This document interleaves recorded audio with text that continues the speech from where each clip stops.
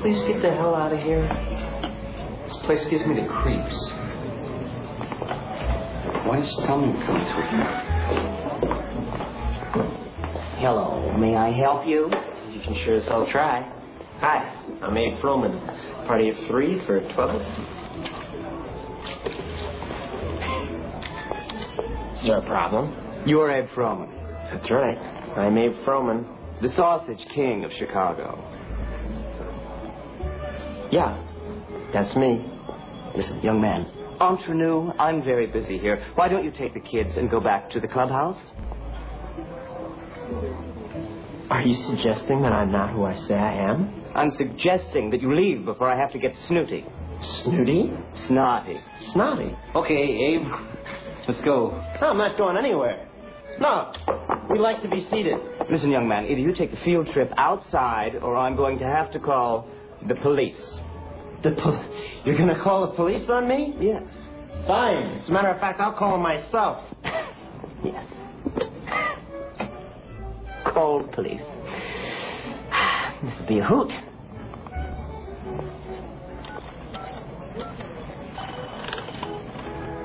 Here, give me the phone. I have another call. Huh. I've had enough of this horsing around. Give me the phone back. You touch me, I yell rat. There's another phone around here somewhere. Find it. Wonderful. I weep for the future. Okay, Ferris, can we just let it go, please? Ferris, please. Not too far. You get busted. A, you can never go too far. B, if I'm going to get busted, it is not going to be by a guy like that.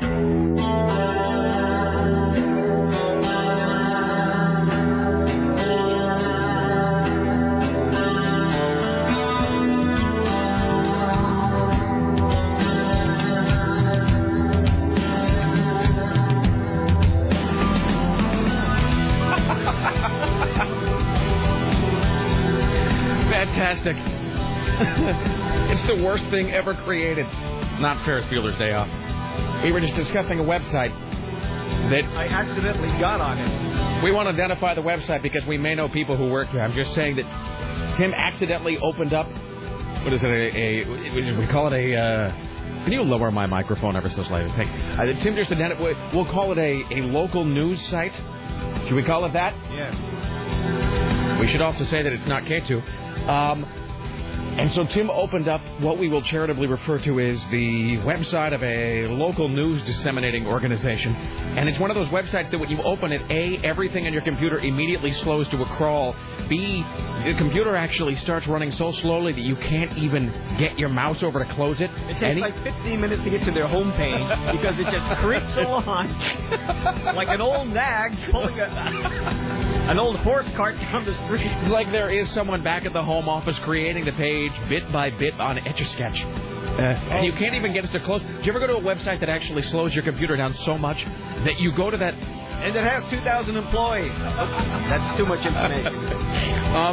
That you'll actually go to the red X or the whatever it is in the upper right-hand corner of your computer, trying just desperately to close the whole browser, and it can't even be closed. Like it hadn't... The computer's not even really done processing the existence of the page yet, much less to the point where it could just sort of close the whole thing. And then it just sits there and it screws everything. And then you do this. Here's the other thing you start doing. You're listening to the Rick Emerson Show, by the way. The other thing that you start doing is you will try to close the browser. The browser won't close because the web page has just turned your entire computer into one big La Brea tar pit. And so you say to yourself, even though if you were to think about it for even a moment, you would know this doesn't work.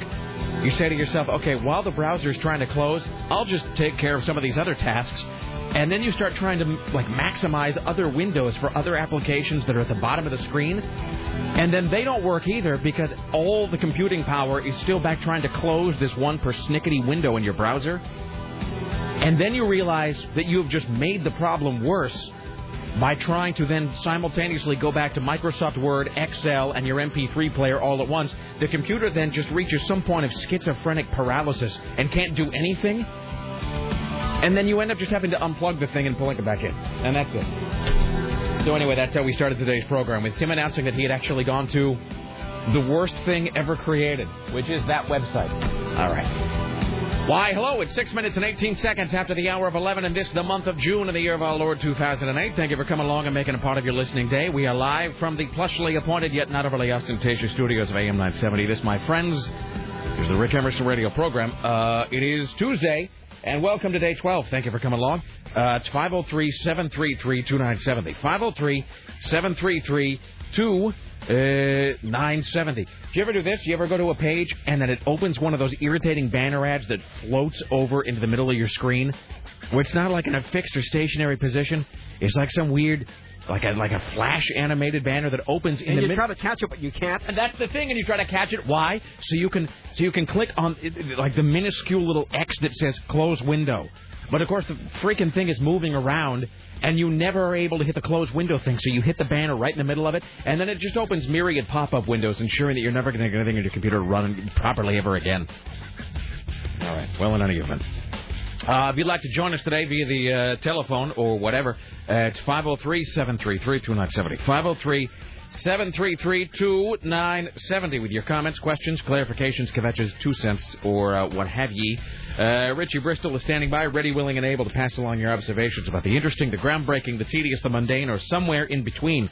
All right, coming up today, Steve Kastenbaum will be joining us from New York City. We're going to talk... It's not really even about... Because isn't all of Iowa underwater or something? Yeah. That means all the corn prices are going to go up. See, but they're going to bring that in from Mexico. That's the thing, right? So we had the tomatoes all going hinky on us, and then the less said about gas at this point, the better. And now all the corn is gone, and then there was will be soon. That unpleasant business with the rice a few weeks ago. So the rice shortage. Isn't a rice shortage anymore? That was a made-up story. That didn't happen. That was a made-up story. You know what rice shortage was? It was the SARS of the food world. Uh-huh. Remember when avian flu was going to kill all of us? Oh, yeah. And then no one anywhere ever even caught it, much less died from it. So, well, anyway, today it's corn. So, and I'm sure that there's nothing more that a New York reporter loves more than to talk about things in Iowa. But I believe the corn story because there's nothing in the middle of America except for corn and twisters. And funnel cakes, Tim. Yes. Don't forget funnel cakes. Right. Nothing else to be had. Except the stench of Commodore that goes for like 8 hours driving cross country. And believe me, I know because I've driven through it. Just an entire economy based on corn and cross burning. Mm-hmm. That's it. All right. Well, at any event. So Steve Kastenbaum will join us today. We'll do the top five tracks that open an album. We'll do the top 5 album opening tracks of all time. Rick Emerson helps you with your love life. Not you specifically, but you. It's sort of a collective, kind of a generalized you. How are you going to help somebody with their love life? Well, it's not really me. It's... Oh, the thing. It's other people. You know the thing. Yes. Let's see. Do I have that email? I thought you meant in general, like it's going to be a new segment where you're going to help coax people through their problems. And like, what show am I on? No. There's really no one less qualified to help anybody. Dr. Phil can get a program like you. How many shrinks do you have again? Seriously, if a fat man can put out a book on losing weight, then I guess I can help people with being normal. So, no, we have this email from someone who wishes to remain anonymous. In fact, I'm going to black out this guy's name so that I don't accidentally say it. So that I don't accidentally... Like an FBI. Well, and he puts his name like 4 different places in the email. He's like, keep this anonymous, by the way, and then he sprinkles his name liberally throughout the communication. So later on, don't call about this yet, but here's I'm just going to read you one little fragment of this email that we're going to read later. It says, keep this anonymous. Dear God, keep it anonymous. I could use some gathered wisdom and thought it might make a good high concept topic at some point, hopefully sooner rather than later.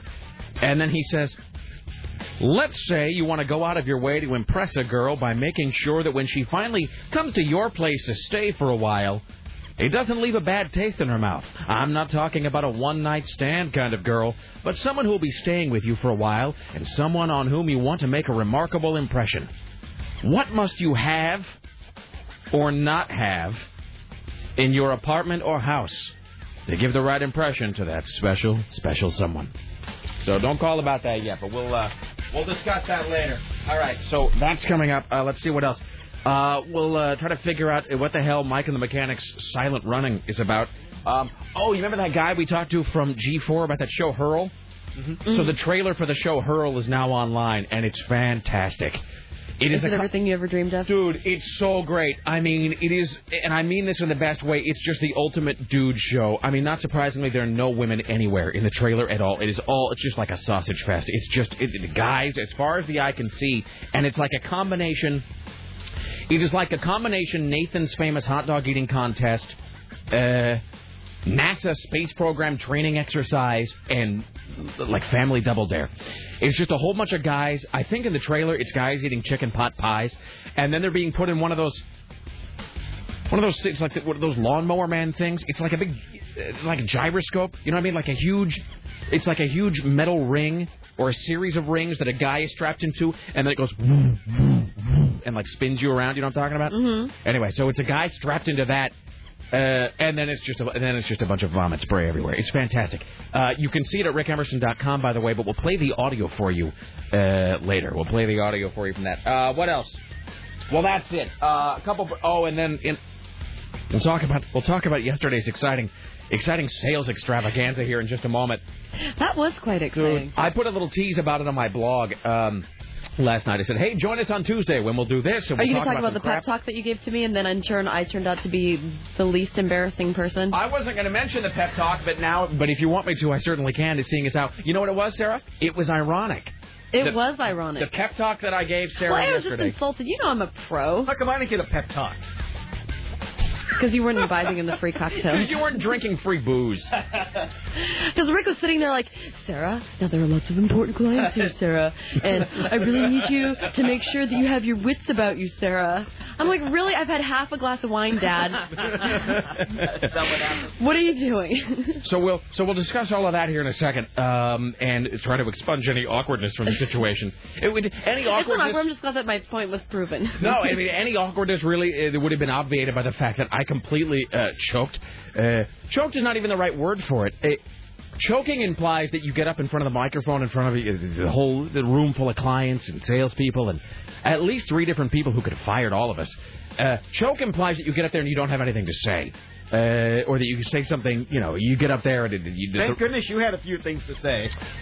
Dude. Anyway, so in just a second, we'll talk about last night's CBS Radio Portland sales extravaganza, which really...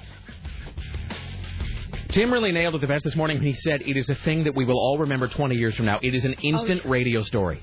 It is one of those radio moments that instantly goes in the file right next to the person that was trying to keep their job with Susan Reynolds, who, when she said, why should we keep you here, he said, because I'm the S. It goes in the file like right next to that, except I did it. It wasn't like another guy. It was me. So we'll talk about that in a second. But mostly Tim. I was going to take all the blame. Well, we'll recap it here in a moment. You're being too gentle right now. You just got to, let it all hang out. A lot of it was my fault. The important thing is that none of last night's disaster was Sarah's fault. It is. See? So Drunk or not, Sarah held it together better than either of us. So you wasted your pep talk. I know. I should have been... And I wasn't even... You saw drunk, and I there was no drunk. Well, we'll talk about last night. And I didn't even drink, and who ruined things? People don't even know what we're talking about. Okay, so we'll discuss it in a second. So Tim Riley is working on the following stories for your edification today. I am I? Yes, you are. Try to pronounce them correctly. All right. 2 people are stabbed after 40 people are involved in a Vancouver trailer park brawl. Rising gas prices shorten the work week for Clark County employees. A gruesome murder trial has all the stuff of horror movies. It's about to get underway here in Portland. Same-sex couples are getting married across California today. It is now legal for them to do so. Michelle Obama will co-host The View tomorrow. A Japanese cannibal is executed. Prison guards are charged with using prison inmate food for toilets. And we'll have some advice for ladies who wish to remain single and are happy about it. Okay, then. Wait, when does that horrific murder trial get underway? I believe it's underway today. I wonder if that's the one... that probably was your jury duty. That was probably the one they wanted me to be in the jury for. Oh, this is about tearing somebody's skin off and decapitating them? You lose, Rick Emerson. But I can't leave the people for 8 weeks. Dude, that's true. I'm not trying to overstate my own importance, but I was on vacation for 2 days, and you should see the mail I got. Pussy! Yeah, just the people taunting me for being gone. Roommate found skinned and dismembered. Wow, dismember. Oh. Wait, dismember? I barely knew her. There we go. All right. Joined today, as always, by the lovely and certainly more talented than I, Sarah X. Dillon. Oh, hello. yeah, right. How are you? No, Hello. I'm just saying, for those who weren't there last night, it was...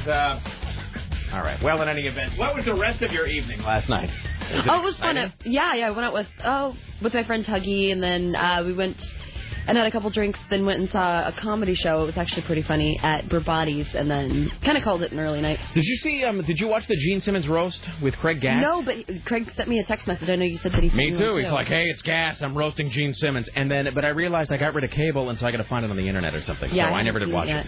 It should be genius. See, that's what happens when you get rid of cable. All the good stuff comes out. That's the thing. It's like suddenly, but I got to wait until the end of the month to do it. But the highlight of my day definitely was the CBS radio. What was it? Rethink? Is that what it's called? By the way, before we do anything, Richie, I know I see email this today. One random on-air caller will win a copy of Backlash 2006 on DVD and the official Backlash 08 T-shirt. If you missed Backlash on Sunday, April 27th, you still have time to catch the replay. It's the fallout from WrestleMania 24. Undertaker, Triple H, Shawn Michaels, Chris Jericho, Batista, Rey Mysterio, Randy Orton, Edge, and all your favorite superstars seek revenge at Backlash. Contact your pay-per-view provider today to find out how you can catch the replay of Backlash. So one random on-air caller today wins a copy of Backlash 2006 on DVD and the official Backlash 08 T-shirt. So there you go. It's 503-733-2970. So last night, yesterday afternoon, there was this huge... we use the word cluster sometimes. I guess we're going to use the word cluster many times. But when we talk about the cluster... It seems like a cluster at times. The cluster means all of the radio stations in a city that are owned by one company. Which is kind of neat. So, like, all of the stations that CBS is owned by, like, all the on-air personalities and everything, everyone was in one room together. Which we're typically not. Yeah, because we're in three different buildings. Because there's we are on First Avenue, and there's us, and now Jammin' is here too, and KUFO. Am I leaving anybody out? No, just us three, right? Yeah. And then on 3rd Avenue is K-Hits and Couple. And then, of course, Kink is off in their own little, like, in their metropolis. Planet world of, of whatever. So we're all in three different, the buildings. But they'll do a thing where they'll say, well, there's a cluster-wide meeting. And a cluster just means all of the stations that CBS owns in Portland. So yesterday we had this huge sales, I don't even want to call it a sales seminar. It was sort of a presentation. It was like a big, over-the-top, sort of very sort of lavish presentation for both present and future clients, advertisers, for people who sell for the company. And then, of course, we had, our boss was there, Dave, and then, we had Lisa Decker, who is the senior vice president. She was there, too. So, I mean, there were several people in the room who could just crush us personally and professionally at any moment.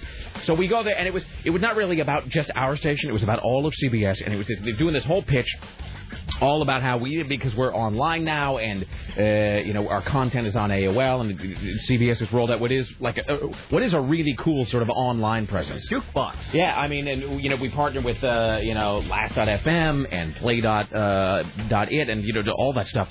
So anyway, we're doing this huge sales presentation yesterday, and all of the sort of the various personalities from the different stations are there. There's like Lee and Alana and those guys from Couple, and Cord and Fatboy are there, and the Playhouse guys are there from Jammin', and we're there. And can we just say 2 words?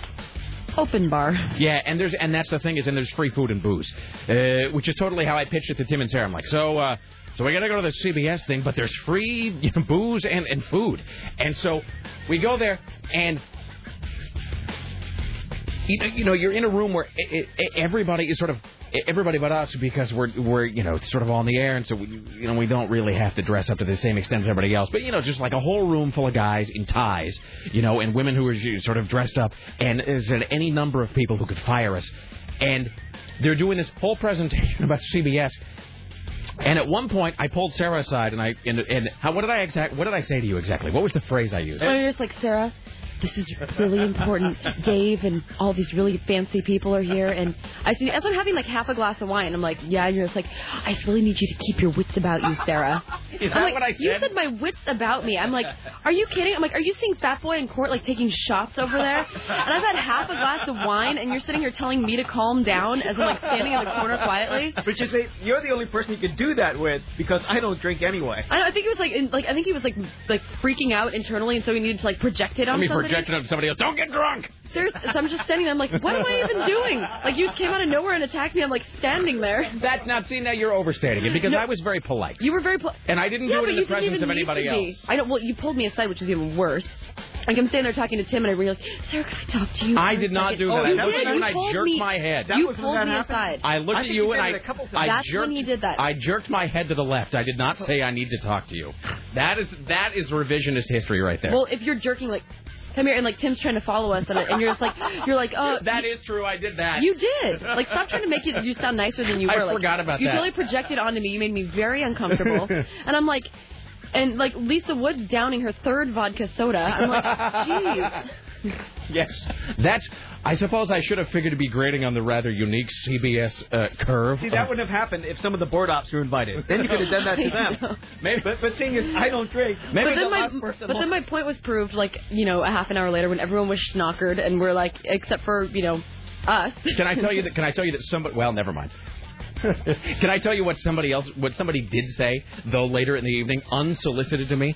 There was somebody, because of course, I guess we're talking about it now, but of course I hadn't had that discussion, like obviously I did, the discussion you and I had where I'm like, Sarah, we all need to be sharp. Let's stay frosty and on our game. And I didn't mention that to anybody else. Like I didn't tell anybody, obviously, that you and I had that talk.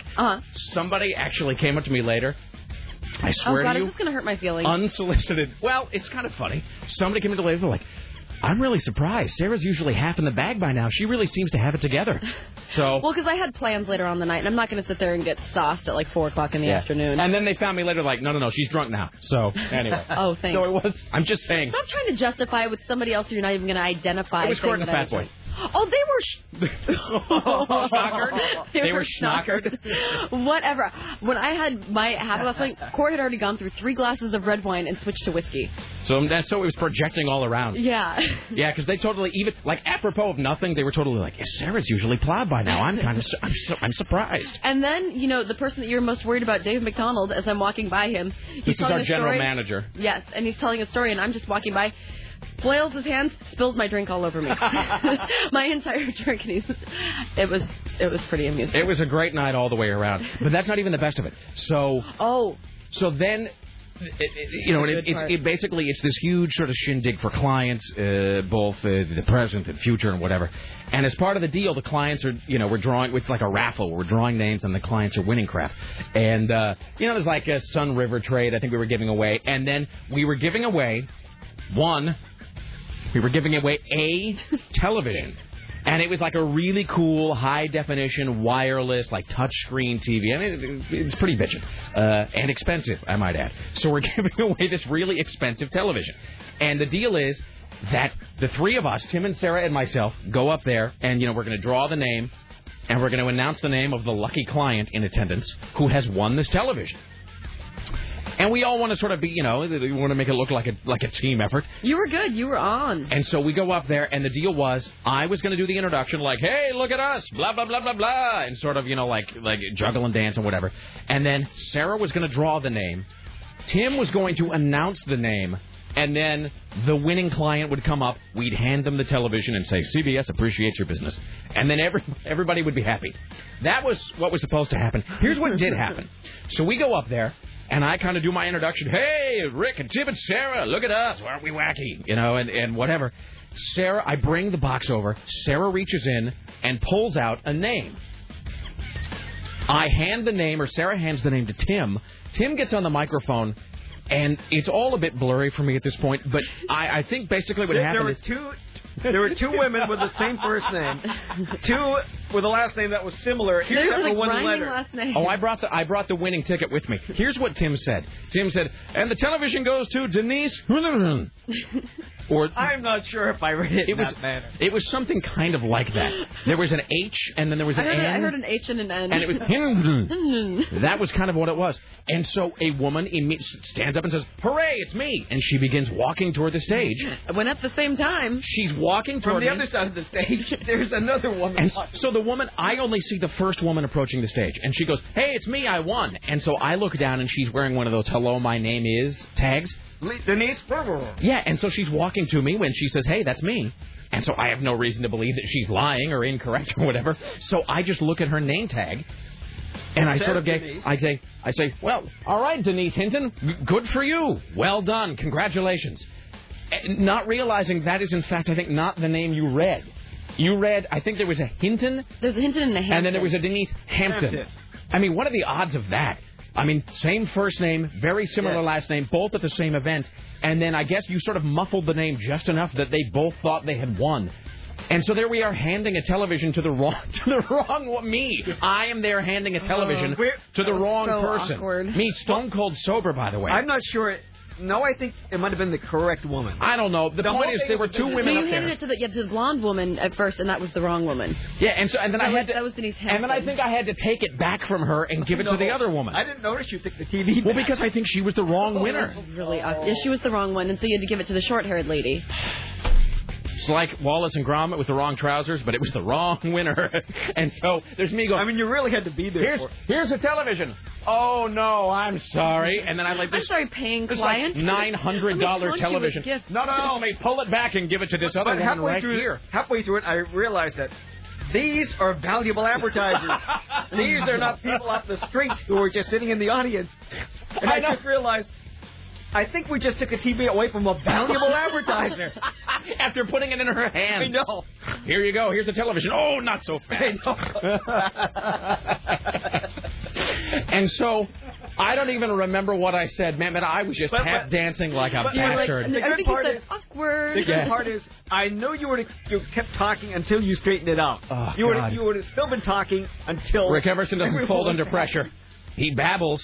He goes on incoherently. He runs at the mouth. He doesn't fold, though. And Sarah Dillon and I both on stage saying, please wrap this up and stop talking. Back. You're just getting us in deeper. We're like hiding behind you, like, oh my God, did he just do that? I think he just did Seriously, after handing like a $900 television, putting it in the hands of an advertiser, and then taking it back and going, no, it goes to this woman instead. And then, and you have to remember that the two people who are involved are major advertisers. These are not people we can afford to. The other part worth noting is about 10 feet away, watching this intently, our general manager. And then the senior vice president over there going, and this is our midday show. They are very adept at effing things up. So that was great. So I just we get to the other part. So I just sat there and just tap danced and just and you did it well. We were so happy that you straightened it out somehow. And of course, although we didn't know at that time. And as I always do, I just punted and I said, "Hey, Susan Reynolds, how should we handle this?" And Susan looked at me and she just goes, I don't know. You fix it. But she was standing there laughing so hard her eyeballs are popping out. And so to their credit, CBS, Dave McDonough was like, he saw that. He was like, you know what? We'll give them both a television. So Dave McDonald, our general manager, stepped in and made up for our mistake. And he just right then and there said, okay, CBS will give them each a television because we've muffed it so spectacularly. That was awesome. Really, like literally in the stroke of about 3 seconds or however long it took you to say the name and for me to misidentify them, we cost CBS like $1,000. I mean, like that. They should give us something a little more complicated to do. Jesus. I'm going to keep this name tag for the wrong winner, though, and keep it tacked up in my office to remind me to be humble. I guess I used to stick it in the... Oh, man. The next time I think about telling anybody, you need to keep your wits about you tonight. These are important people, Sarah. I can't have you gumming up the works, Sarah. You need to speak to the person who doesn't drink. Yeah. Sarah, I'm going to be on my game, and I need you to do the same. Sarah Dillon, you can't screw the... And then I cost CBS $1,000 literally in like 5 seconds. In all fairness, I heard there was some other minor thing that had nothing to do with us. Oh, dude. We didn't have anything to do with something wrong? Man, you don't... Yay! Well, it's CBS, and so it's radio and it's booze. I saw so many people doing things and saying things that they probably... I was watching Paul Halama all night because we were like, at the beginning of the night, I was talking to someone. We were taking a poll as to who we thought would be the drunkest person. And they named an unknown salesperson who I didn't really know. And then sure enough, whoever they picked was the right person. Oh, yeah. It was some dude who was just schnockered at the end of it. I think I always just live in fear of my whole thing is I just don't want us to be that. Mm-hmm. I don't want the next day to be like, did you see some of those people from AM 970? Dear God. To think that we employ them. They're an embarrassment. Because they take televisions away from crippled children. And advertisers. Jesus. Oh, man. Best night ever. Wow. Well, so there you go. So the moral of the story is... classy. We don't do these things very often. I don't think we'll be asked to do another one. Oh, by the way, and then we really do have to break. By the way, I should say this: it wasn't so much that we cost CBS $1,000 by giving and then taking away a television from an advertiser. It's that apparently of the four of us that went up to introduce people or to give stuff away, the Playhouse guys who we met and who were great, by the way. They really were. We were all a little nervous. It's the whole thing about it's like. It's just you just never know, because you hear people on the radio and then you just whatever. Well, we're kind of like a family down here, and it's kind of like like your dad gets remarried, and it's and then there are like new kids coming in, and then the new stepkids are your brothers and sisters, and you don't really know them. Instinctively, you're like, I don't know, they're different, they're people, they're interlopers, they're not, and you just because it's not, because it sort of is because it's causing a sort of change, and we all kind of react poorly to change. And unless they were doing something, they were hidden somewhere in some closet. Yeah. Until they were ready to bring them out. And so it's a whole thing of I don't know, something's different, and it was so we weren't quite sure what to expect, but they were really cool. So we'll say for the record, we met those guys and they were great. So we didn't meet all of them. We met a couple of them. PK we met and Ivan and his fiance. Yeah, and they were great. But I guess they got up to introduce something, and I think they left out some crucial piece of information, too. Like, they forgot somebody's name or whatever. And then Brad Dahlbeer from K-Hits is the only guy who did it correctly. And then I gave away a television by mistake. And then Court and Fatboy got up immediately after us.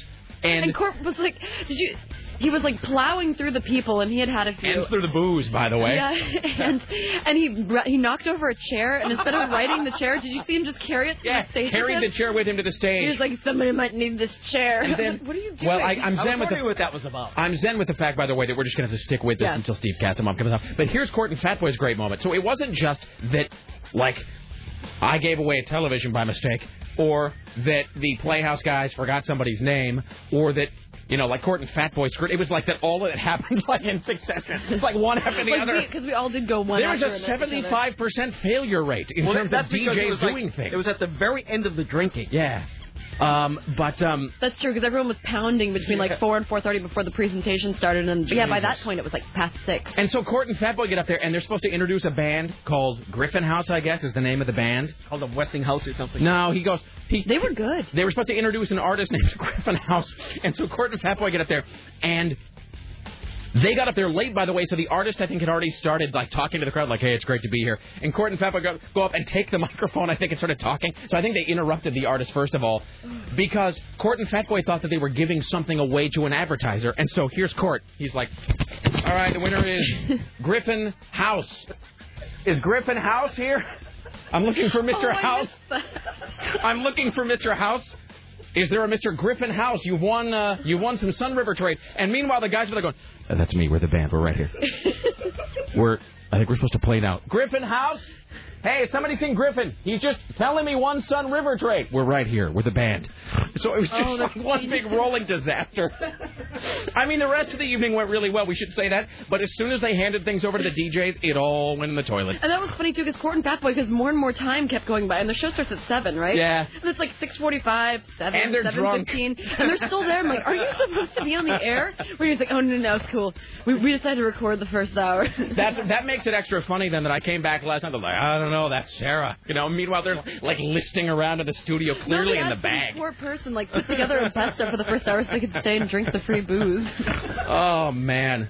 Jesus. I love radio. Why not invite us to your next party? Bat mitzvah coming up? Keep the Rick Emerson show in mind.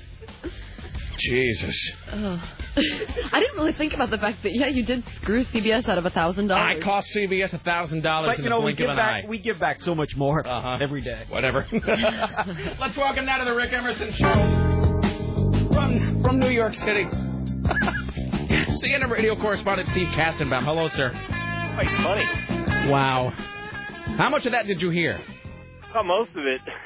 Did you catch the part where I cost CBS $1,000 in 10 seconds?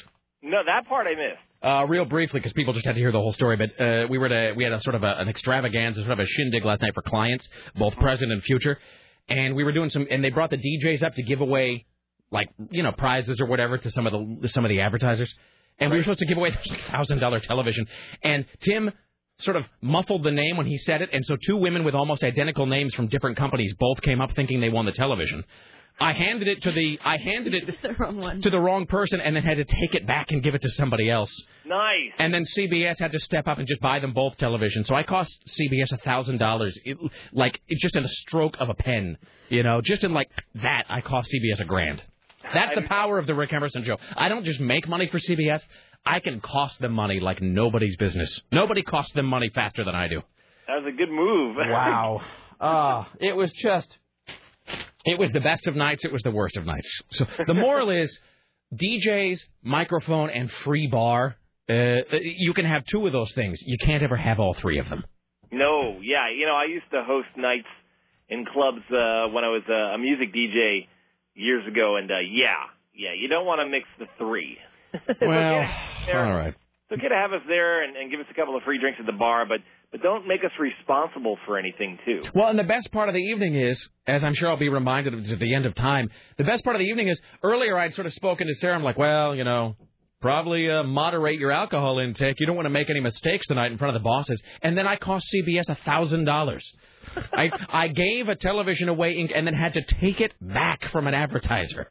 That's awesome. Give me that TV back. Oh, for the love of... All right, well, in any event. Hey, so I know that there's nothing people in New York like more than to talk about things happening in Iowa. But this is... Here's the thing. Because I don't live in Iowa, I don't really know anybody who lives in Iowa, and I don't really buy a lot of corn. But this is sort of this is a big deal. I thought it was just a little flooding, but this is like a serious, full-on disaster happening there, right? Yes, it's starting to look like New Orleans in a lot of areas, yes. New Orleans after Katrina, of course. Yes. I had to think about that for a second. I'm sorry, I didn't, because of their many beignets. Yeah. Well, and so we had the sort of rice shortage, which we now all believe just to be a hoax. I think that was just some stuff people were making up. Then we had, tomatoes are apparently killing everybody on the West Coast. And then there's, the gas and the oil, and so it costs more to ship everything. And then now, so this is this going to, screw everybody, or is this only going to screw people who, I don't know, eat a lot of tortilla chips or something? No, it's gonna be a mess for all of us. Basically, Iowa is the number one corn-producing state in the nation.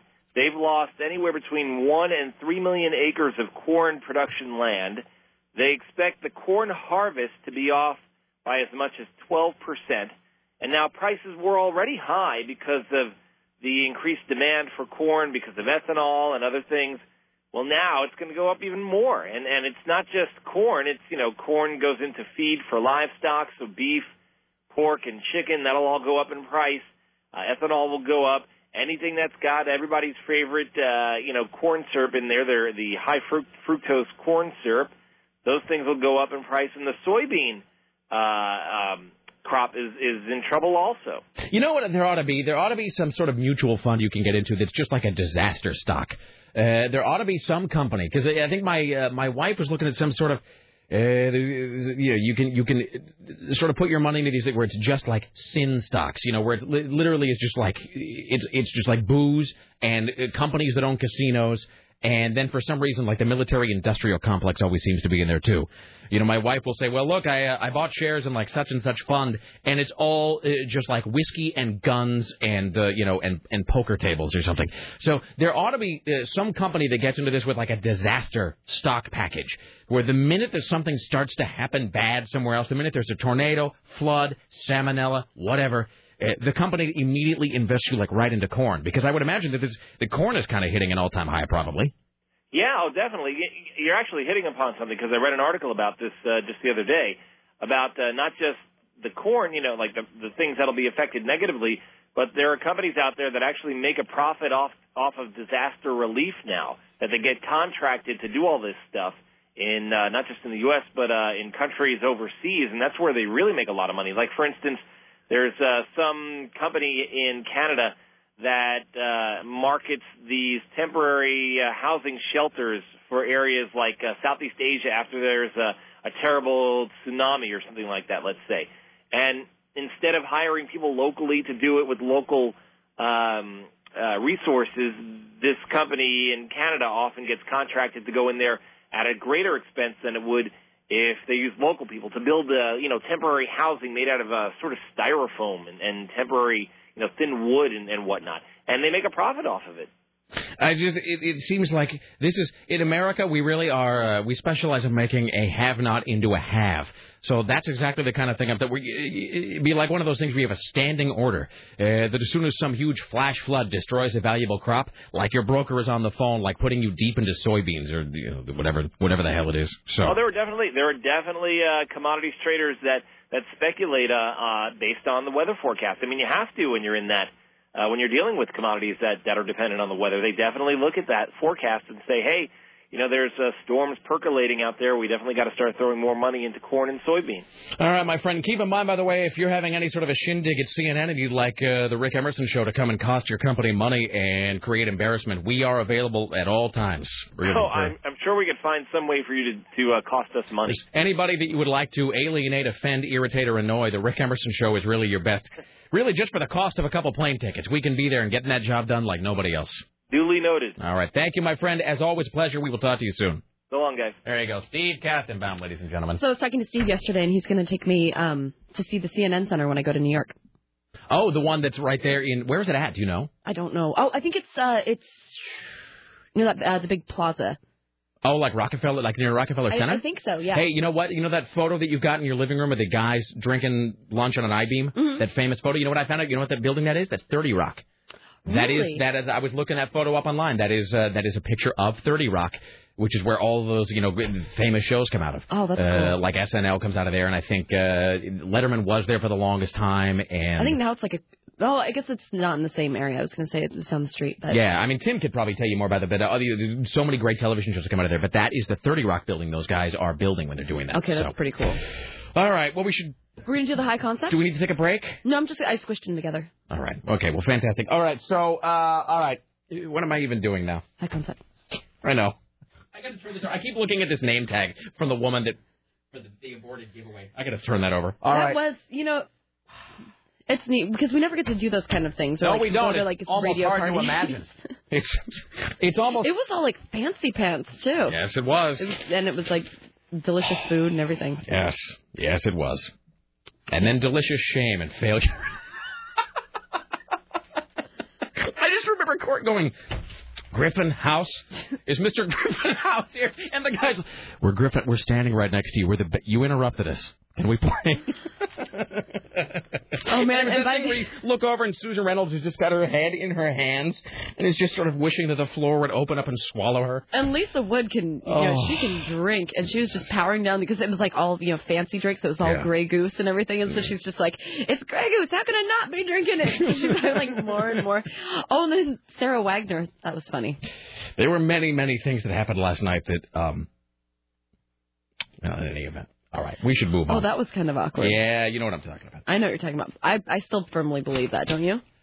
I also believe it, Sarah. Okay, thank you. We shouldn't say anything more about it. Okay. But I'm just glad we're still in the same boat. Because the reaction just seemed... Okay, we're moving forward. We're going to take a moment and... All right. It's 503-733-2970. Here's what's coming up later on today. I got to go take a Claritin here in a minute. Coming up later on today, we will have Tim Riley with the new News Hour. We'll have the top 5 album opening tracks of all time. And we'll talk about some other crap. So we got this. I want to at least start this here. And I don't know. We may have to sort of split it up in different sections.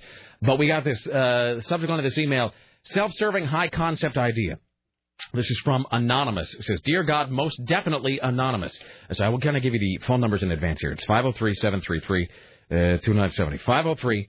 503-733-2970. He says, hey, I could use some gathered wisdom and thought. Maybe it'd make a good high concept at some points, preferably sooner rather than later.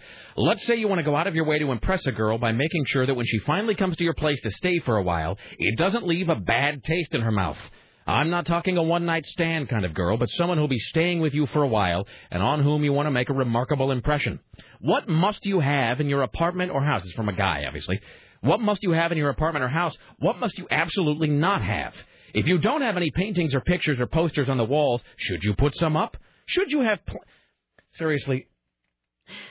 Boy, goddamn guys are just pathetic and desperate. I mean, no offense, dude. I mean, this is somebody that we know and like, but... I'm not trying to I'm not trying to make him feel bad. I'm just saying, I mean, look, I'm a guy. I'm no better. I don't know what the hell I'm doing with anything. But I'm just because women don't have to worry about this. This is women don't have to. I don't know what should I have in my apartment so that a guy will like me. Only guys have to worry about this. Should you have houseplants? Should you have a couple interesting books laying around to make you look like a worldly genius? That's what you want to do, is pretend to be something you're not, sir. Should you have a hidden bar, or is it okay to keep it out for company? Or does a bar say, I have lots of ladies over and I like to get them drunk? It'd be great to come up with some sort of a list that one could say, I don't know, walk through and check mark line by line to make sure if everything is covered. Anything. Here's where it gets really weird, by the way, and this is why this is a person who clearly needs our advice.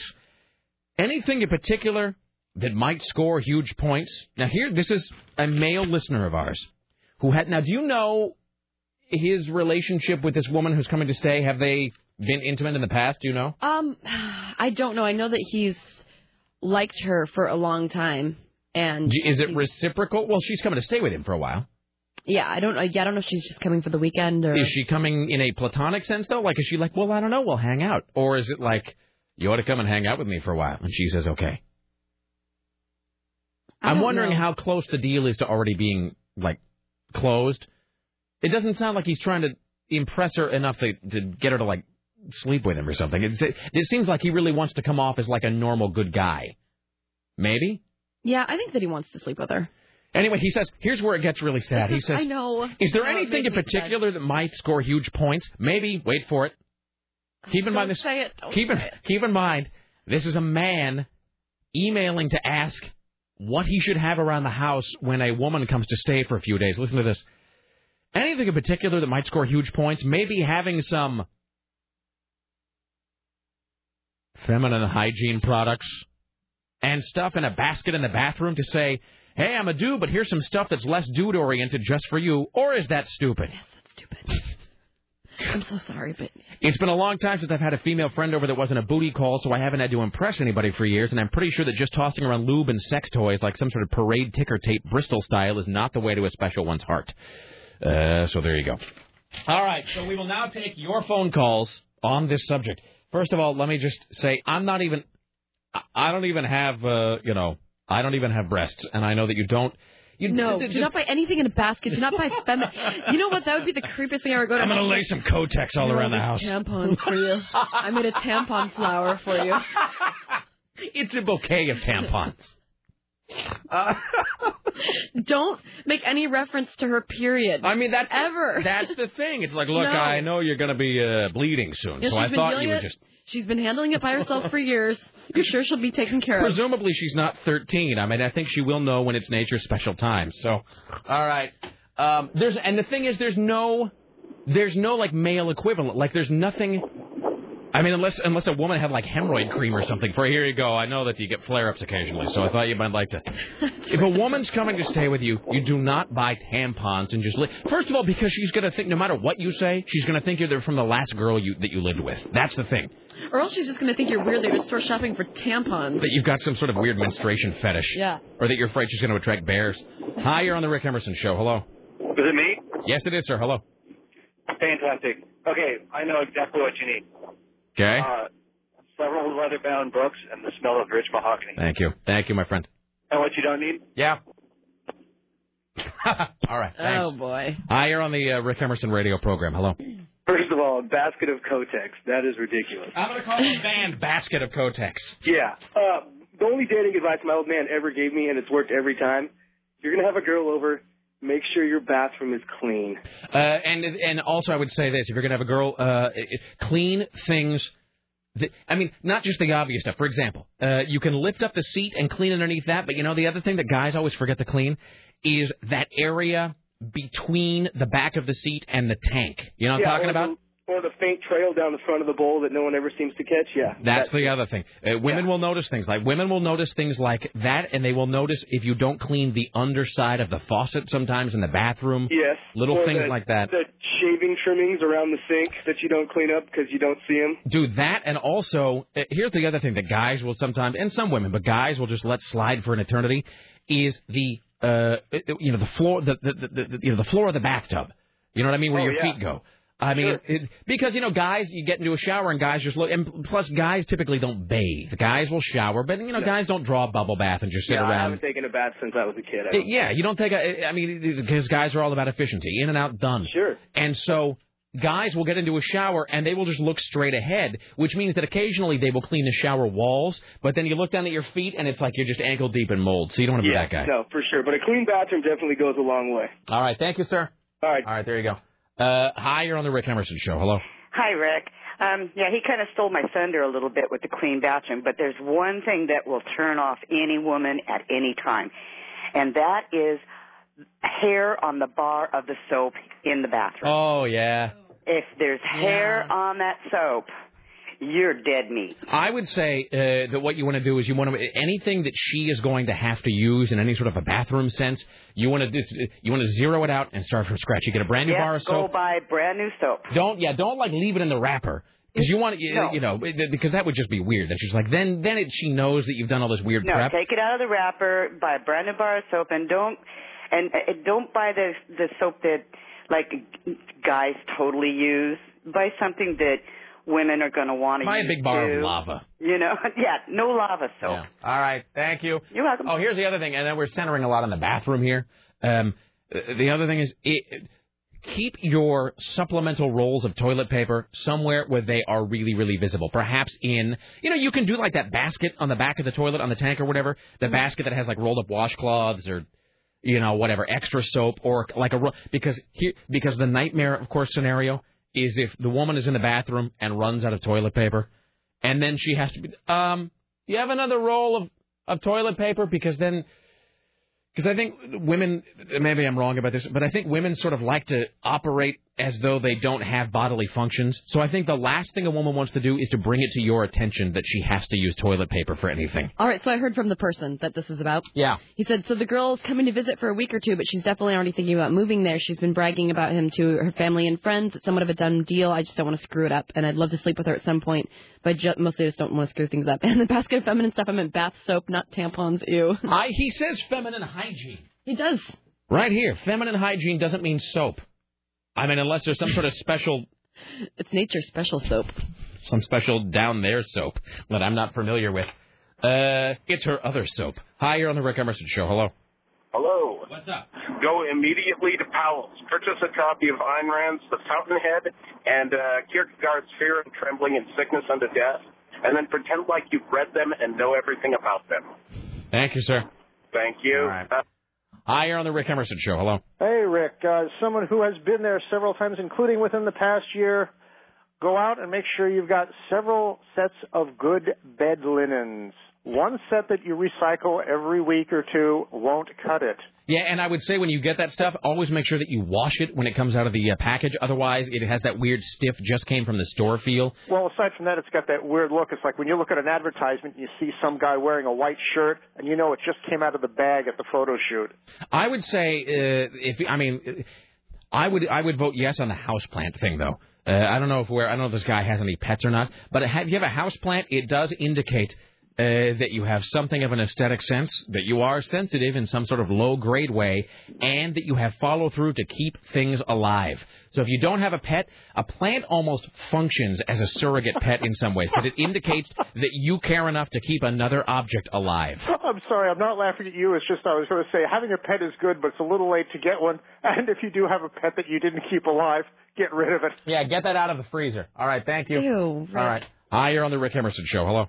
Yeah, back on the bathroom thing, I would stifle any kind of prescription drugs like Prozac or Viagra or anything like that. That might be kind of embarrassing. That is probably, in fact, I would say... Because, but I'd say get him totally out of the bathroom. Yeah, no, I would say... Yeah, because she might be nosy and, like, open your medicine cabinet and stuff. Because everybody does. I would say you do that, and, and plus, guys will... It's not just, like, prescription. Guys will leave weird things in there, like a pair of rusty tweezers that are just sitting on the middle shelf of the medicine cabinet, like for no reason. So yeah. I would go through, you take out everything, you stick it in the bag, and just stash it under your bed, or whatever, someplace that she's probably not going to be looking. Yeah, so. If she's sketchy, she's going to steal your Vicodin there, or if she's a nice girl, she sees the Prozac, she's going to bolt. So. Yeah, totally. All right, thank you, sir. Yeah. All right, there you go. Well, we'll revisit this later on in the day, but that's a good first slew of calls about it. All right, it's 503-733-2970. We'll take a break. Come back after this with Tim Riley at the Ministry of Truth. Later on today's Top 5. More of your... What? More of your calls coming up later on and so forth. Oh, and I've got one fantastic idea and one interesting observation that I wrote down. We'll do those around the corner. I know you can't wait. All right. Back after this, it is the Rick Emerson radio program. Go nowhere. My wife, she done left me for a plumber named Bill. I made it 9 years without a single drop. I'm back on that booze and I don't know when.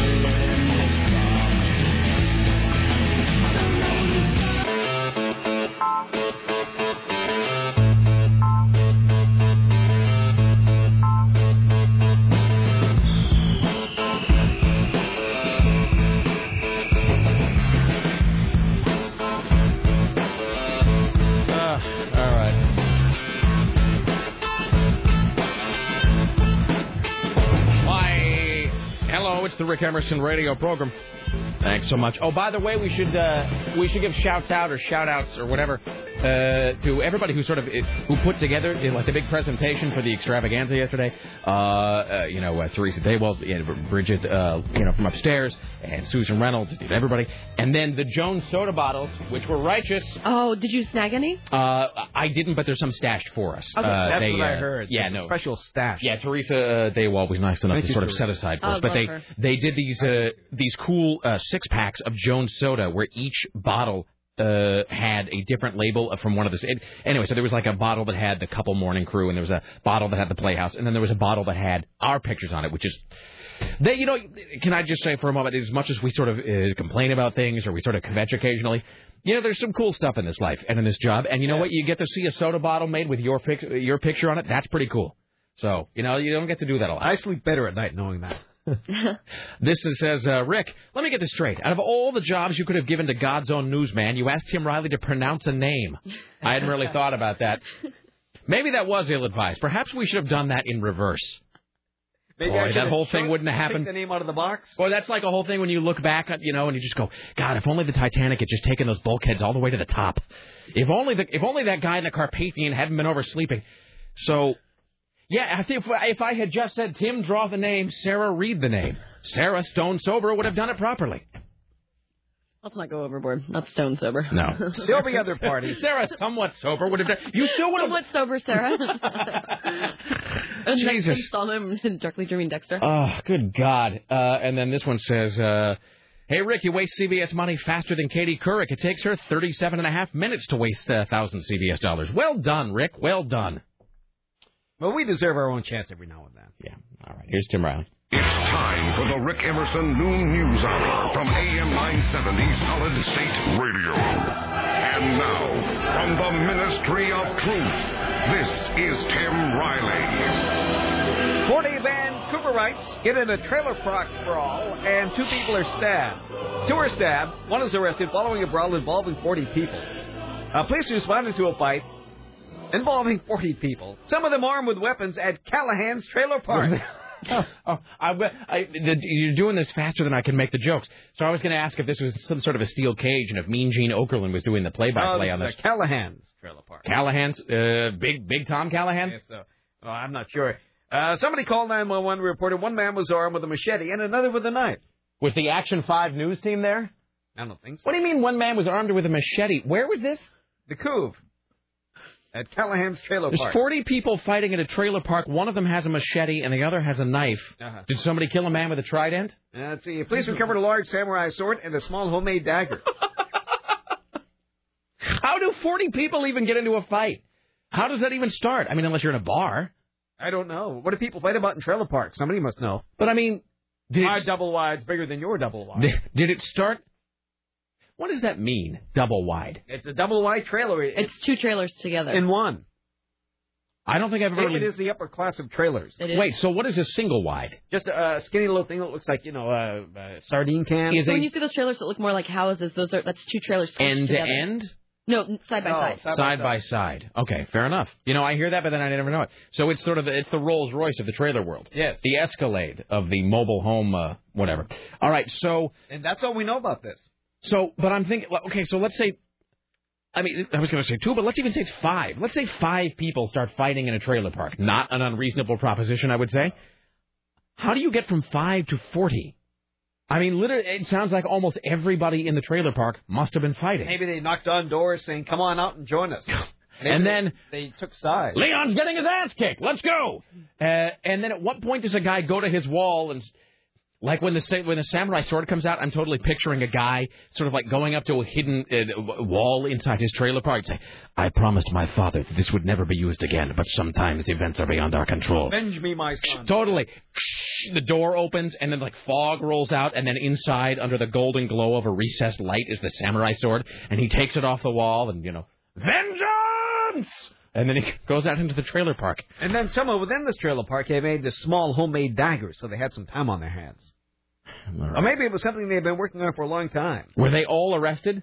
No, only a couple. But there's 40 people. Whatever. They went back to the trailers. All right. Well, whatever people do in a trailer park. Okay. So, with the rising gas prices, they're shortening the work week for Clark County Public Works employees. So they now have a new program. In effect, you can work 10 hours a day and only four days a week. And I would assume that a lot of other industries are doing the same thing, and workplaces. So instead of 5 days, people are going to work 4. Maybe at some point it'll be down to 3. And these are Clark County, like city employees, or not county, city employees, but county employees. Public Works employees. Is there nothing else to do? Is there that little work in Clark County that you can just cut by 20% the number of hours people are working? Exactly. They'll save 20% in fuel savings. But I mean, but that doesn't seem to make any sense. It makes sense to people in government. But that's what I'm saying. It doesn't have to make sense to you. But I mean, government isn't really like, they're not really Johnny on the spot when it comes to making the most of their time anyway. Working fewer, longer days will conserve 6,500 gallons of fuel. Okay, but so are they going to work? Wait, so they're going to work 10-hour days? Correct. Oh, well, there you go. Never mind. Okay, the problem. You know what? Now? Problem solved. I had all kinds of issues. Now they'll have more time to have brawls in trailer parks once they're sent home. I'm just trying to get my brain. Daggers. I don't think I've ever seen more. I'm trying to think of the largest fight I've ever seen. I mean, the biggest number of people that I have ever seen involved in a fight at one time. The LA riots would be mine. Yeah, but this doesn't really. But that doesn't. I don't think that counts. That's something more than a fight. I think. I don't think that's. I've seen it like shows, like in a pit or something. Yeah, I mean, not in life. I was at a party one time in high school.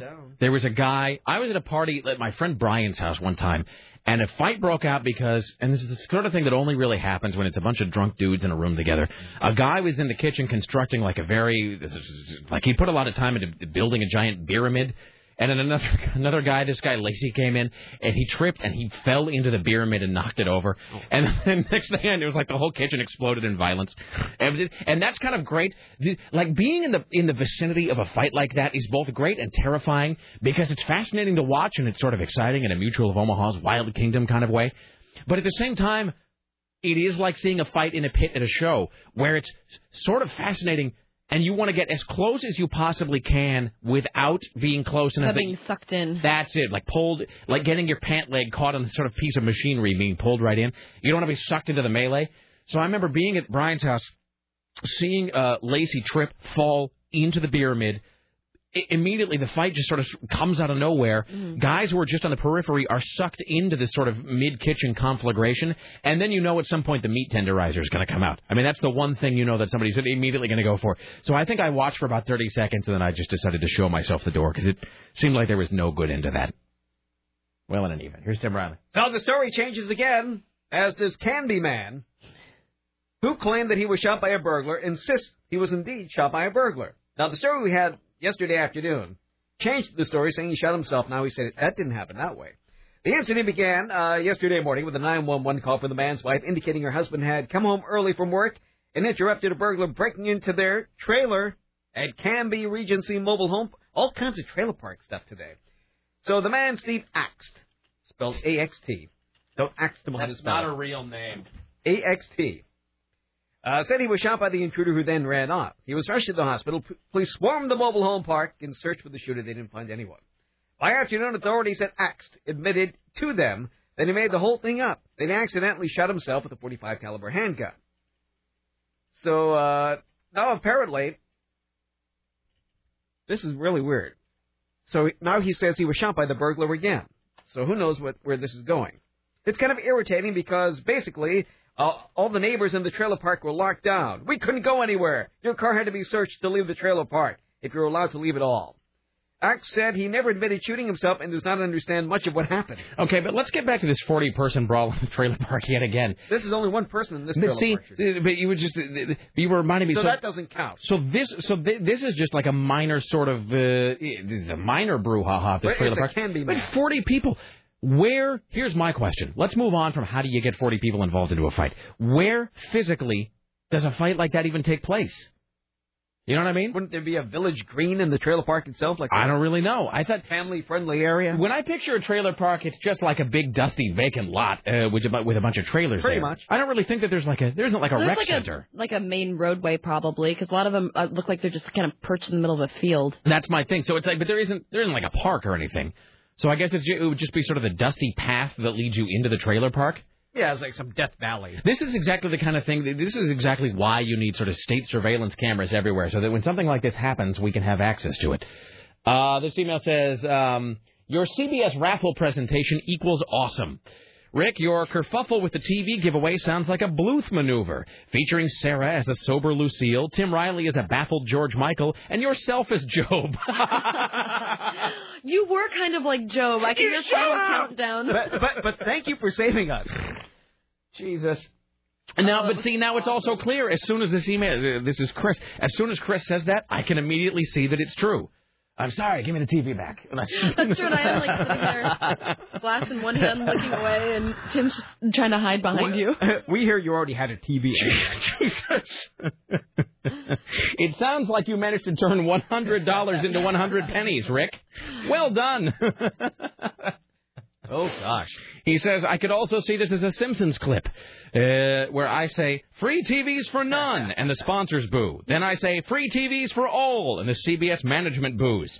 Then I say, free TVs for sponsors with similar names, humiliation for me, and $1,000 for CBS. Yes, that is, I think I did make that observation out loud at some point last night, that they both won televisions, and I just won shame. Yeah, and CBS won embarrassment for having hired me in the first place. All right. Here's Tim Riley. Well, here we are for another day of shame anyway. Yes, indeed. We'll make the most of it. Mm-hmm. Stolen and missing ATM machine has been found dumped along a Portland road. The ATM machine was stolen from Linfield College. It was found in the bushes near the intersection of 107th and Brassing. Uh-huh. Last weekend, another ATM was stolen from Hag Lake in Washington County. I wonder what the sign looks like going into Hag Lake. And then it's just the dumbest theft. There's just no way to open an ATM. You're never going to get money out of there. Whatever happened to just stealing a register, huh? Those were the good old days. This email, I hadn't really thought of it. God damn, I'm dumb sometimes. This email says, come on, Rick, it's called a double wide, and you thought they were put end to end. That is true. And then... Wow, you're not so smart. They're joined by the hair. Maybe I'm the one who needs to stop drinking. And then he says, boy, you disappoint me. Best show ever. I hadn't really thought about that. And yet we all stood here and didn't complain or found nothing wrong with the explanation at all. No. All right, here's Tim Riley.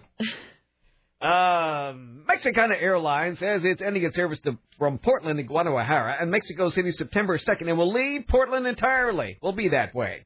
The company said the routes are not sufficiently profitable because of the high price of airline fuel. Well, there's going to be a new airline taking off from PDX. It'll offer flights to and from Seattle. It's Seaport Airlines. They begin full service June 30th. And they had a demonstration flight this morning. And apparently it succeeded. They went from Portland to Seattle with no problems and then do it all the time. Round trip will be $149, but the price will double starting August 1st. Well, that's what it says here. Really? Uh-huh. That's great. So the round trip for now is $149 in July. Soon to be doubled. $300 round trip from here to Seattle? That seems a little pricey, though, doesn't it? Yeah, they'll go out of business.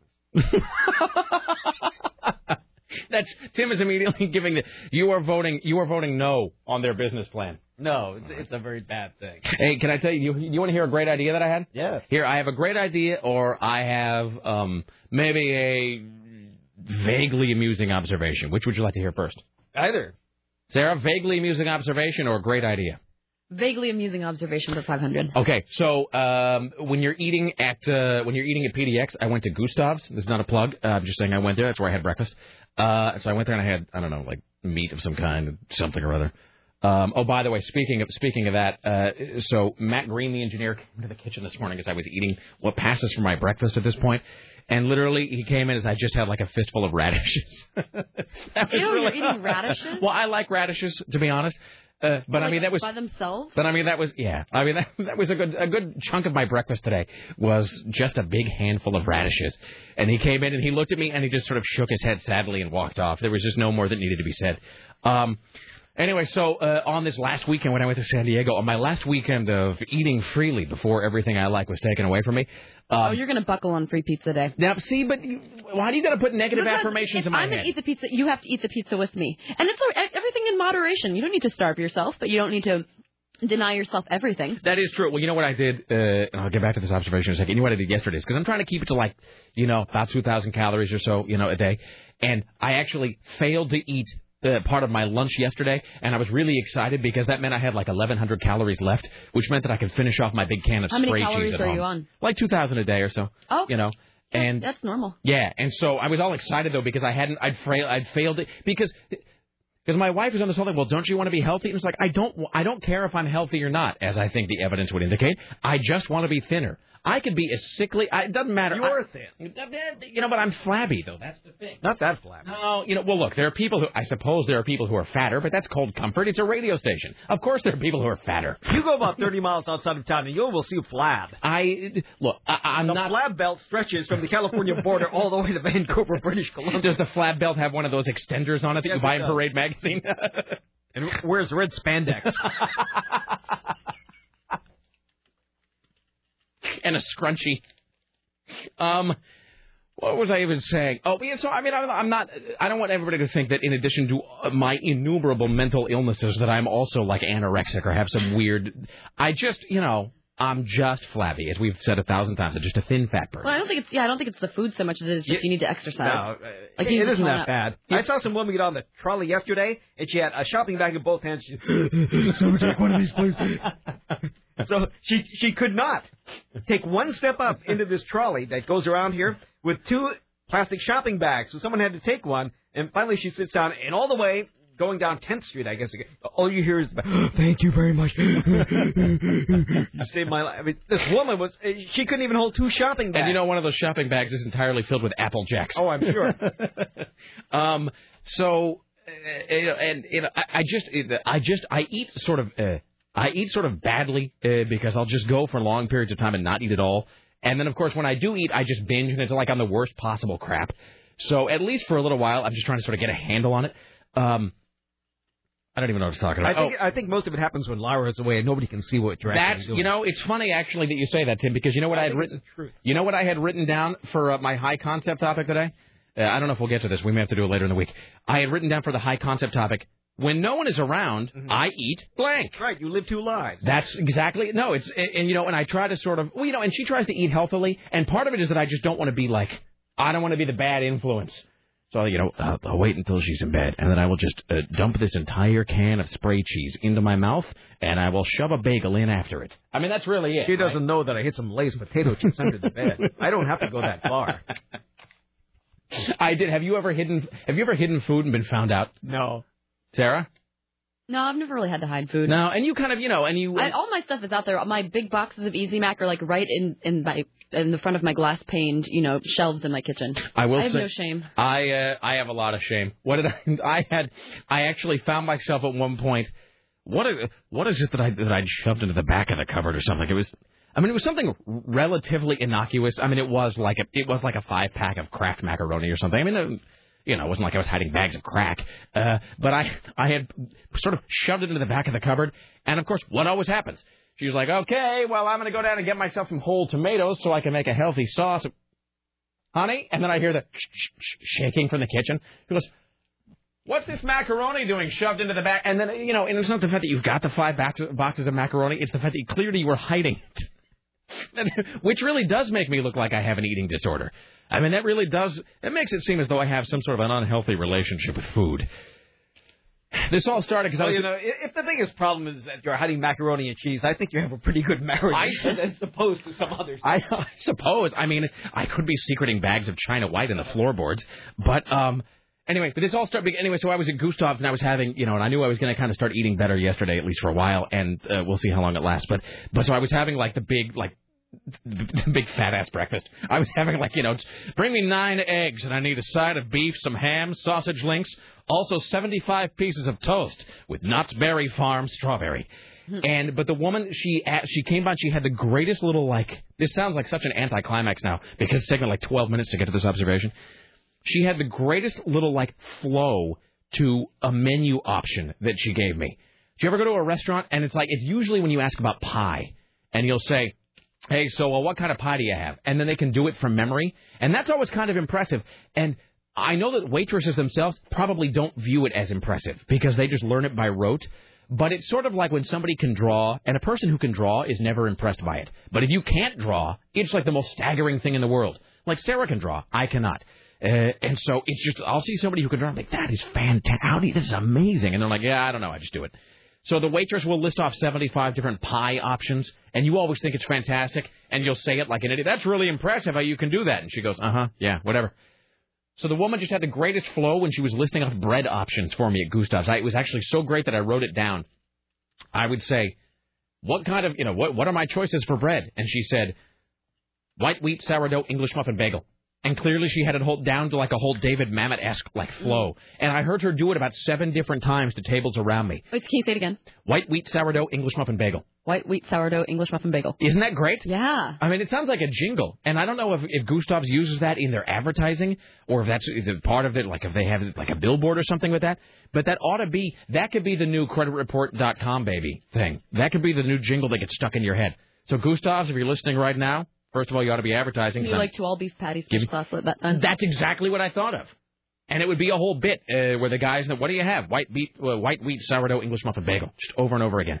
So that's my observation. Here's my great idea. Then more news. I had this while I was having the same breakfast. I wrote this down. You know what there ought to be? Here's the next great reality contest show. Mm-hmm.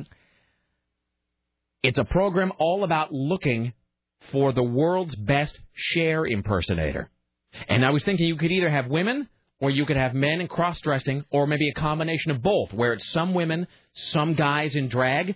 They're all impersonating Cher. Cher, of course, in one of the, maybe the penultimate or ultimate episode, Cher, of course, shows up to judge the men and women who are impersonating her.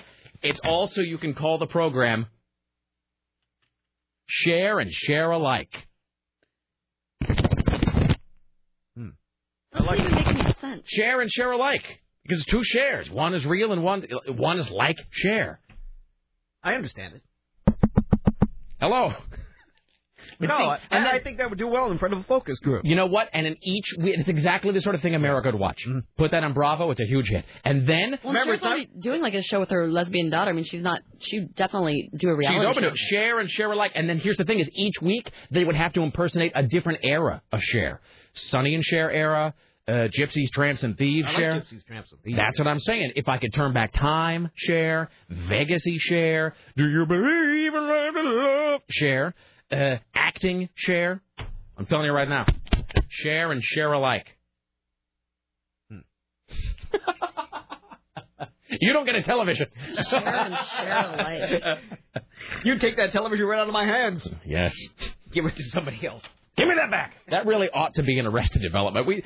That is actually so cringe-inducing what I did last night. We ought to recruit Joni we should recreate that whole giveaway yesterday as though it were an Arrested Development episode and then put it on YouTube. I just rode home last night in shock. Is that true?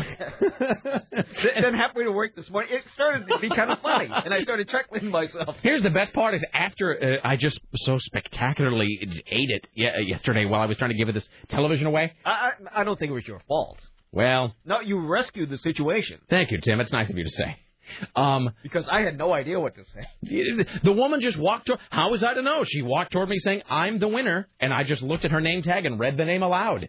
Her name was Denise? And then I looked over to my horror, and there was another Denise with a very similar last name, arms extended. That's my television. Should have made him rustle for it. But then I remember telling Tim afterward, this is the moment I remember from last night, one of many moments. after CBS had finally said, we'll buy them each a television. Thanks, Rick. I remember turning to Tim and saying, see, it all worked out well. And Tim actually said, I don't think it did. Wow.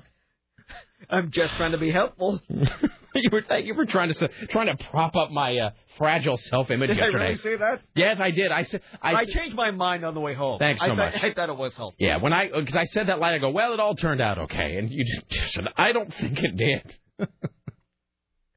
Well, the good news is...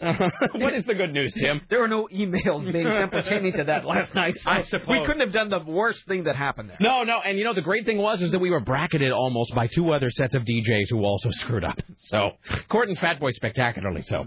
There doesn't cost and the And company they're way bigger anymore. than us. Yeah, no, it's true.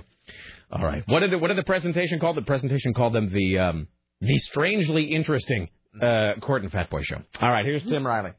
Well, let's talk about this grisly murder trial that is about to get underway. So this is obviously the thing they were trying to get me on the jury for. You might have liked it.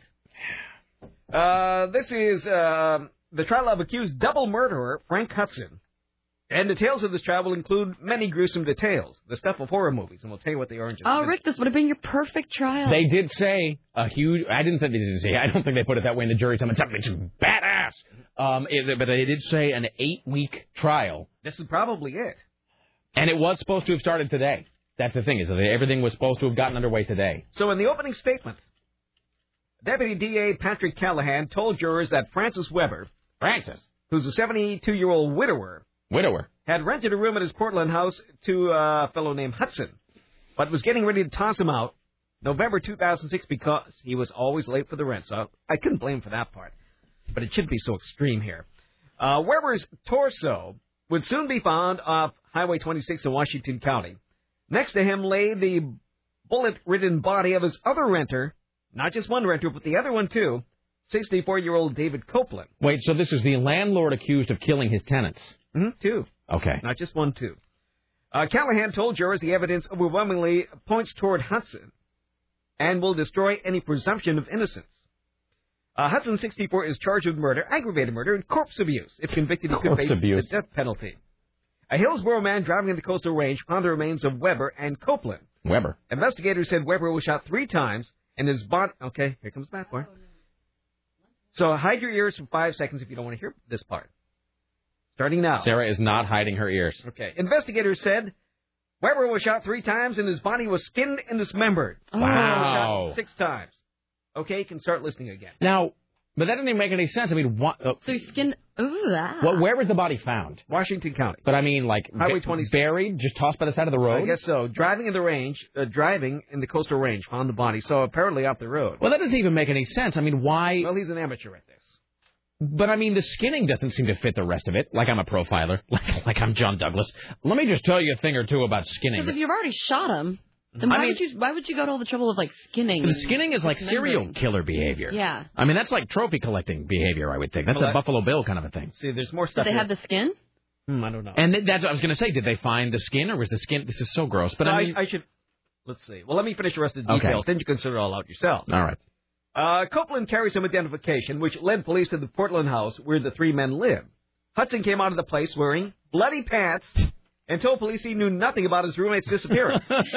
So he's wearing bloody pants and knows nothing about the murdered roommates. Fantastic. Prosecutors showed the jury photos of a 2-inch gash in Hudson's arm, taken at the time of his arrest. Paper cut. Hudson's blood was found throughout the house, along with the blood of his 2 housemates. Blood from all 3 men was found in Weber's minivan, which contained Weber's limbs and much of his skin. Wow! Let me repeat that sentence one more time, just for the kids.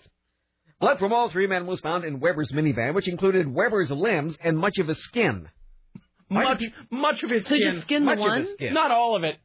No, just one person was skinned. Oh. And is the guy pleading guilty or innocent? I would imagine. He said there are missing links in the prosecutor's case, including a lack of a murder weapon and the inability to find where the killer dismembered the bodies.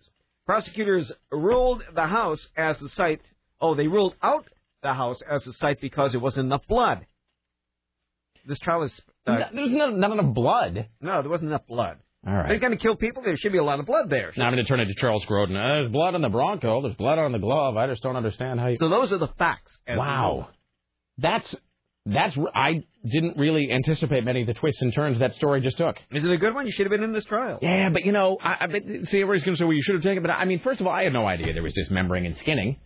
Every so often we get a few. But is it your opinion, though, that they wouldn't have... I mean, they wouldn't have let me on the jury anyway. They never... Even if I tried to get on the jury... He's got to make zany wisecracks and turn this into a kangaroo court. And just because... I'm going to put the whole system on trial, Tim Riley. But, I mean, even if I had tried really hard to get on the jury, don't you think that by dint of working in the media, they would have just kicked me out? Yes. I mean, it's just, you can't, I don't think... And so that's... So I guess maybe I shouldn't have even gone to the your fellow trouble. jurors said, why don't you do a penis watch? See that interrupting? And everybody's singing the penis song on the jury instead of paying attention to what's going on. I wasn't really picturing that at all, but that is an amusing image. I don't think that if you work in the media, I don't think they'll typically put you on a jury. No, I've gotten out of jury duty on numerous occasions. Just by saying you work in the media. Huh? I have. You know what? I have my most cherished possession is the letter that that our GM signed. Rick Emerson has to get out of jury duty, and of course, and I made sure that it was undated so I can use it for the rest of my life. It'd be like a laminated note from your doctor getting you out of gym class. I don't know, I've got asthma. So yeah, and I still got the card actually that says you have been excused. We hope to see you on a jury in the future, though. No, I just walking to the work, just waved the left of GM. He knew what it was. Give me that. Yeah, and apparently there's like a whole. I guess it's just such a widely known practice. They like have a whole. There's like a whole form that they just keep on file for people. DJs who don't want to go on jury duty. Let's see here. We've got somebody who says I sicken him. Well, your reaction says we should go with that one. Hello, sir. How do I sicken you? You can look at food and gain weight. I'm 39, 6 foot, $1.60, never been over $1.60. I eat everything on the buffet table, and I can't gain weight. Could be genetic. I'm big boned. It's my metabolism. Big bone. Wait, so in what way do I sicken you, sir? You can gain weight just by looking at food. Yes, we're back at the beginning of the call again, but I'm asking, What do you mean? I haven't been able to get over $1.60 by eating everything under the earth. But I can look at food and gain weight, is what you're saying. Yeah. All right. Thank you for calling. I've been trying to gain weight for a long time. But you can't do it. You're still at $1.60. Meanwhile, me, gain weight, looking at food. Yeah. You, everything at the buffet table, $1.60. Can't get over it. Can't get over it. All right. Thank you. Yeah. The call was disappointing. It was. It says on the screen, you sicken him. I thought he was going to be angry. I thought he was going to be annoyed at me for something. It was kind of some vanilla thing that's kind of like background noise. Yeah. I mean, really. that call was like any number of Mariah Carey songs. It was just sort of there. Hi, you're on the Rick Emerson Show. The person that was missing their skin, were they a great big fat person? About a size 14. Hey, don't feel bad about your only giveaway. Skin. Yes, why not? Why not, sir? Well, because I was involved with one. We were giving away the grand prize, and everybody that had anything to do with this was drunk. The guy that drew the name handed it to my boss. I wrote the name down, and my boss forgot who won. I lost the piece of paper with the name on it, and nobody had it. And the guy wasn't there to win this thing, right? So we're like, all right, no problem. We'll just do it again. We'll just give away another one, right? We'll do 3, or we'll do 2. So the guy that draws the name is actually one of our really good customers. He wins the grand prize. Oh, that looks shady. Yeah, exactly. So now there's the whole. Oh, sure. So this guy pulled his own name out of the hat. So we wound up giving away 3 grand prizes on that. What would you say was the approximate value of the prize? Oh, they were like $1,700 a piece. That's fantastic. Yeah, it was. So 1,700 became 5,100, like in the blink of an eye. Exactly. I will say this: the first name that was drawn. We actually really only gave away 2. The first name that was drawn, we could never figure out who it was, so we never gave it. I love the idea that you write down the name, you give it to the boss who loses it, and of course no one has kept the ticket or whatever. I don't know, some guy. Well, we were all pretty loaded at the time. So anyway, all right, thank you. Bye now. Let me real quickly.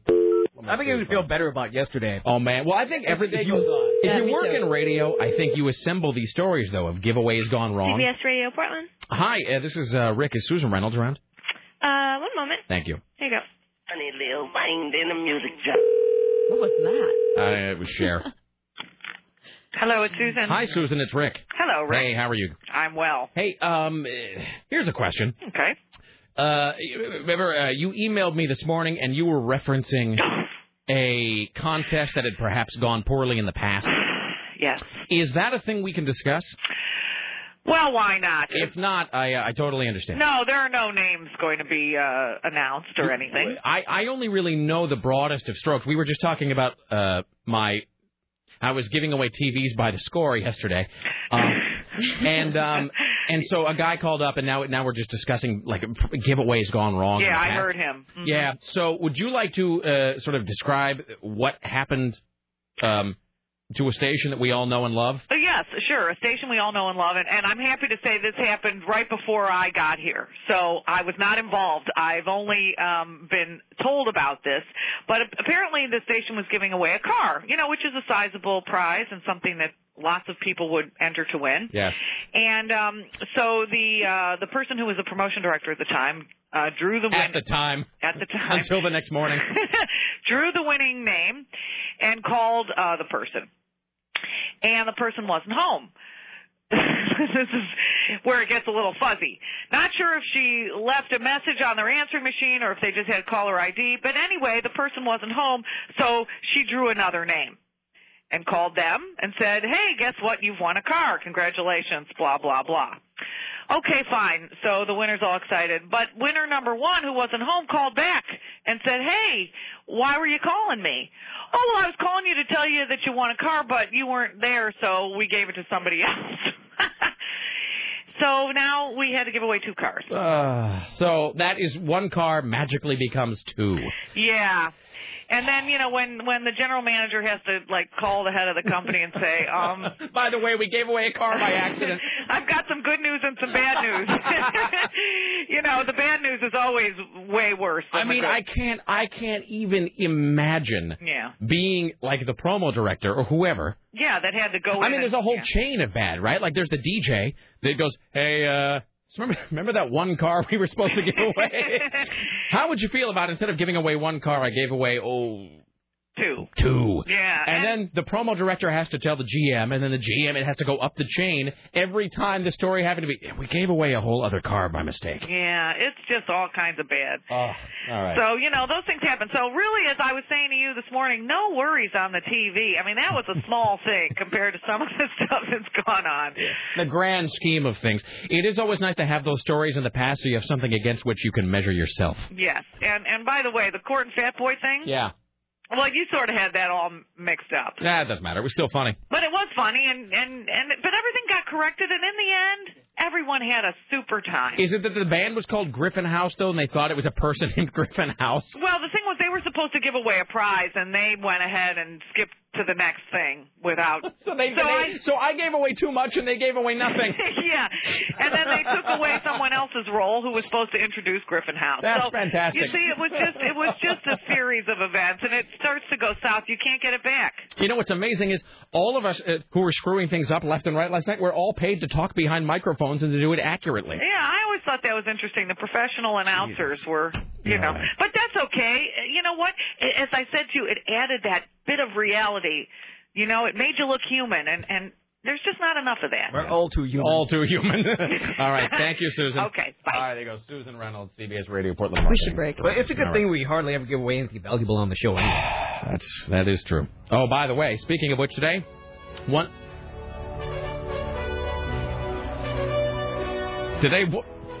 one random caller who won a copy of Backlash 2006 on DVD and the official Backlash 08 T-shirt in support of Backlash 2008, the fallout from WrestleMania 24. Oh, how many do we have to give away? We doing theoretically or in actuality? Back after this, kids. It's the Rick Emerson Show. Stay there.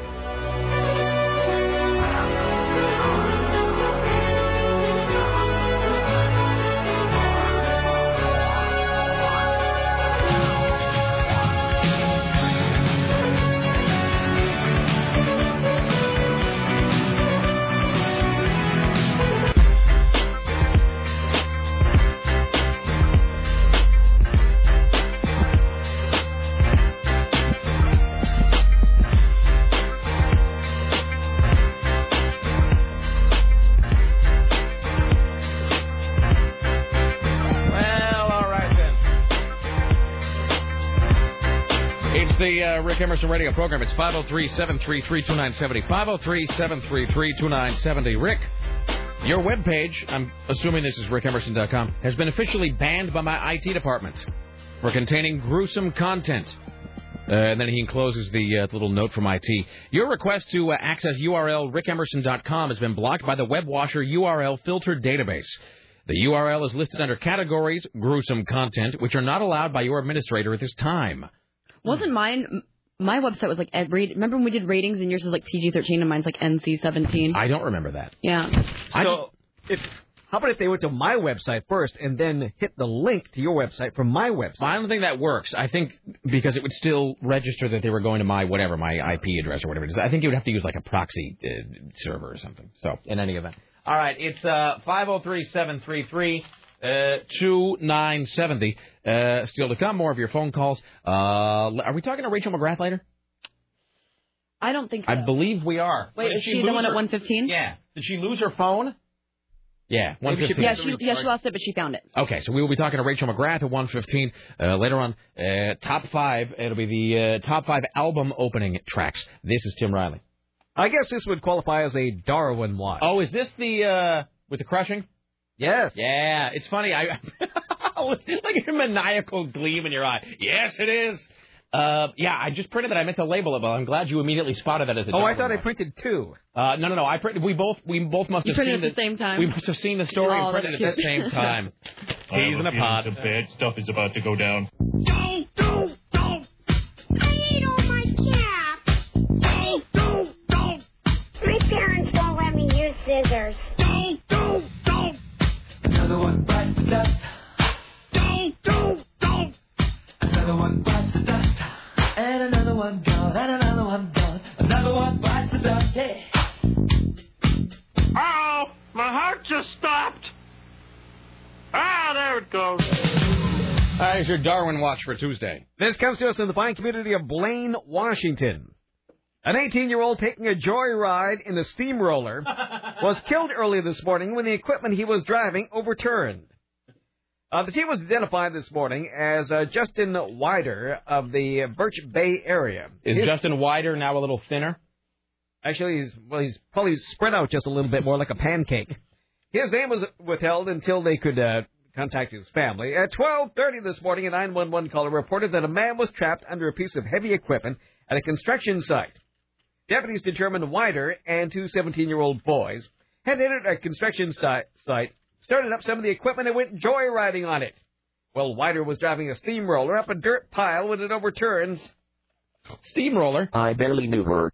Hitting him underneath and killing him instantly.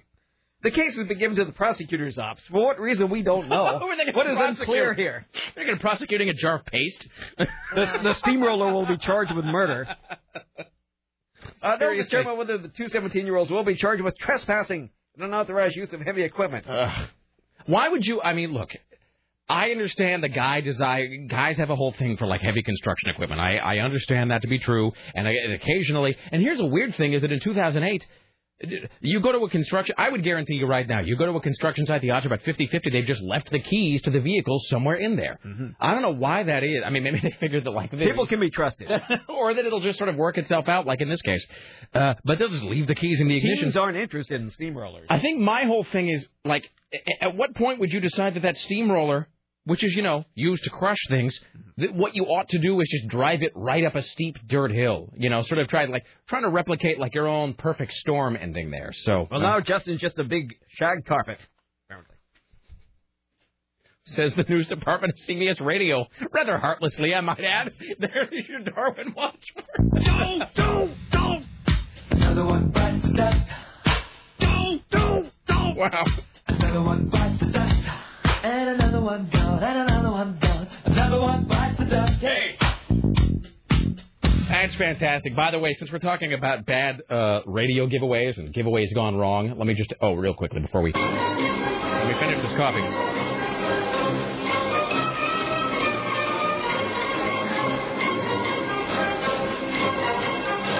I like the old one. Oh, I almost forgot to tell everyone that I almost forgot to tell everyone that the News Hour is sponsored by our friends at Leif's Auto Collision Centers and Leifs.com. Call today and find out what Leifs can do for you. I wish I had... Do you have the old one, Sarah? You do, don't you? I think you said that you... do you? Is it like an MP3 or a WAV or like a YouTube? It's a YouTube. Would you send that to me at some point? All right. I'll put it back in the system at some point. Let me just finish my copy.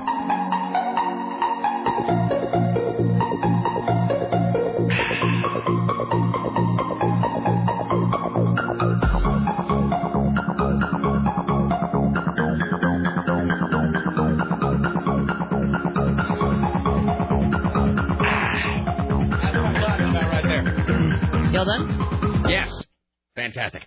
All right, so speaking of radio giveaways, so I know that every station has a story like this, but this is the first giveaway I was ever part of that were really spectacularly bad. When I was working for OK95 in Kennewick, I must have been 16, 17, something like that. And we were doing, it's always a car with these giveaways, too. It's always, like, disaster, I mean, yesterday notwithstanding, disaster never happens when you're just giving away, like, a $5 book of McDonald's gift certificates. It does seem like there's some sort of universal law, some sort of algorithm, that the more expensive or elaborate the prize, the more likely it is that something's going to go really wrong. So when I was working there, the big station promotion was they were giving away a car. And they were doing a thing that, I mean, and you can see the ending to this coming a mile away, where, although I think that somebody else in the building has a different variation of the same story, because this story does seem to happen to every radio station, but I was there, I witnessed this. So the deal was we were in the local shopping mall. We were in the middle of the mall, and we were giving away, I don't know, like whatever passed for an exciting car at that point. It was like a brand new red Probe or something. And it was parked inside the mall, and they had a huge fishbowl full of keys. And the fishbowl just had all of these loose keys, one of which, and there was like 500 of them, one of which started, opened the car, and then one of them started it. So I guess maybe the car was unlocked. But the deal was, everybody would get in line, everybody would come up, they would take one key out of the fishbowl, and you would get into the car, and, and you would put the key in the ignition, and then you'd turn it, and if it started the car, you win the car. And I remember being at the station the night before this contest, and this guy named Greg, who was the music director and who was also kind of running this, he'd been tasked with putting all this together. He had put together just this endless list of just a whole collection of sound effects to play when people get in the car and nothing works. You know what I mean? So, like, if you get in, you turn the key, nothing works, or like, or all of these sound effects for when nothing works. He was up until like 3:30 in the morning, just hating his life in a production room, putting all these together, and then of course there's a big balloon drop and everything for the person. 500. They've sold clients in to be there. They're going to have what they call they're going to be doing sampling, which means they'd sold in like Coca-Cola or somebody to be there to hand out sodas to people as they're waiting in line. 500 people long. The local news crews are there. And then, of course, the very first person in line, the odds are literally 1 in 500. The first person in line reaches in, here's a key, let me get in the car. Car starts right up, siren goes off, the balloons fall, and I look over, and this Greg guy has just got his head in his hands because he went up till 3:30, everybody gone. Immediately, every single person deserts. I mean, it was just the worst possible outcome, except for... And I can't remember who in the building told me the story. There was somebody who works here who told me that they had been at a similar giveaway, but it was exactly the opposite. They had been in a giveaway where if your car or if the key you drew started the car, you won the car, except that none of the keys worked. That was the deal. And I forget who it was. It was somebody who works here. They had been at a promotion where there was a car at a car lot. Everybody got in line. They drew keys out of a bag. And if your key turned on the car, you won it. And they went through all like 350 keys, and not a single one of them started the car. And it turns out that you had to shove the key in and then jiggle it a little bit. And so they had to line up all 350 people and do it all over again. Jesus. Hi, you're on the Rick Emerson Show. Hello. Hey, Rick, sir. Tim's Jesse from Red Hot Pistol. Hello, sir. Hello. How are you guys doing? What's up? Hey, so I was just looking around on YouTube, and I found a clip of you guest starring on Arrested Development. Have you seen that? No, I haven't, sir. No, it's not a joke or punchline. Just Google or YouTube Rick Emerson Arrested Development. Is it clean? What was that? Is this clean, sir? Yeah, it's clean. It's audio from the show and then from your show over their show, and it's clean. It's really, really funny. All right, thank you, my friend. Check it out. All right, thanks. Bye. Hi, you're on the Rick Emerson Show. Hello. Okay, thanks so much. Here's Tim Riley. So to California we go now for this story. After taking their battle all the way to the California Supreme Court, Diane Olson and Robin Taylor became L.A. County's first same-sex married couple, and apparently they got married this morning. And I ask a moment of presence, of blessing upon your marriage and upon your home. Gay couples are lining up to say I do all over California today. Apparently, let's see, there are 102,000 same-sex couples in California. 51,000 expected to get married within the next 3 years. Well, I saw the. So I think that first marriage actually happened. It must have happened last night though, because I was reading that story last night. Mm-hmm. And it was actually at 5:01 yesterday afternoon. If they could find like a clerk's office. But you know what? There are actually several county clerks that stayed. There are offices that stayed open late, just so they could do it. And then of course, so there's that. So another gay marriage in California, and then New York has announced that they will recognize those, like if you gay marriage in another state, that it'll be recognized in New York. So I know that there's going to be, I don't know, the idiots are going to go to the ballot box in California, and they're going to try to get the state to block it. But it's just, which may have some sort of temporary effect. But I think clearly the tide has turned. Clearly this is especially California, the biggest state. I mean, that's it. Well, California and New York are the two most populous states in the country.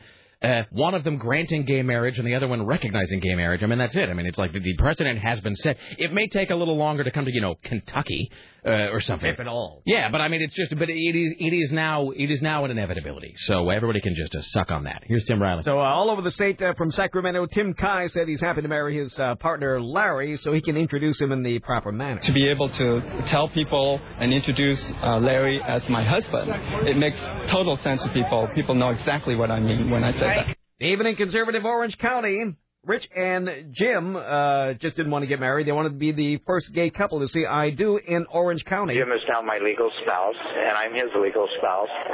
So it worked out just fine, and that's what we wanted after 33 years of being together. Come on, Jim. Let me also say this. Two things. A, don't you desperately wish for a couple named Adam and Steve to get married? They did. Remember, I showed you that article in the New York Times. When was... Oh, that's right. There was a whole marriage announcement about it, too. Uh-huh. I forgot all about that. Well, it's not uncommon in the Sunday Times, in the society pages, to show pictures of gay couples who got married. Yeah, because it's like as long as you got the cash to shell out for that. Because that's like... Because they charge, like, just out the ass for that, I would imagine. Oh, yeah. Right? I mean, all the marriages, they're children of the rich and famous. Totally. That's where daddy's little girl is finally getting married to somebody or whatever. And but I do have to say this. If you go to rickemerson.com, well, first, the first blog entry is for this trailer for the Hurl show on G4. We'll play that here in a bit. But below that, I have a link to this myway.com, this AP News My Way story, which is all about the gay marriage thing.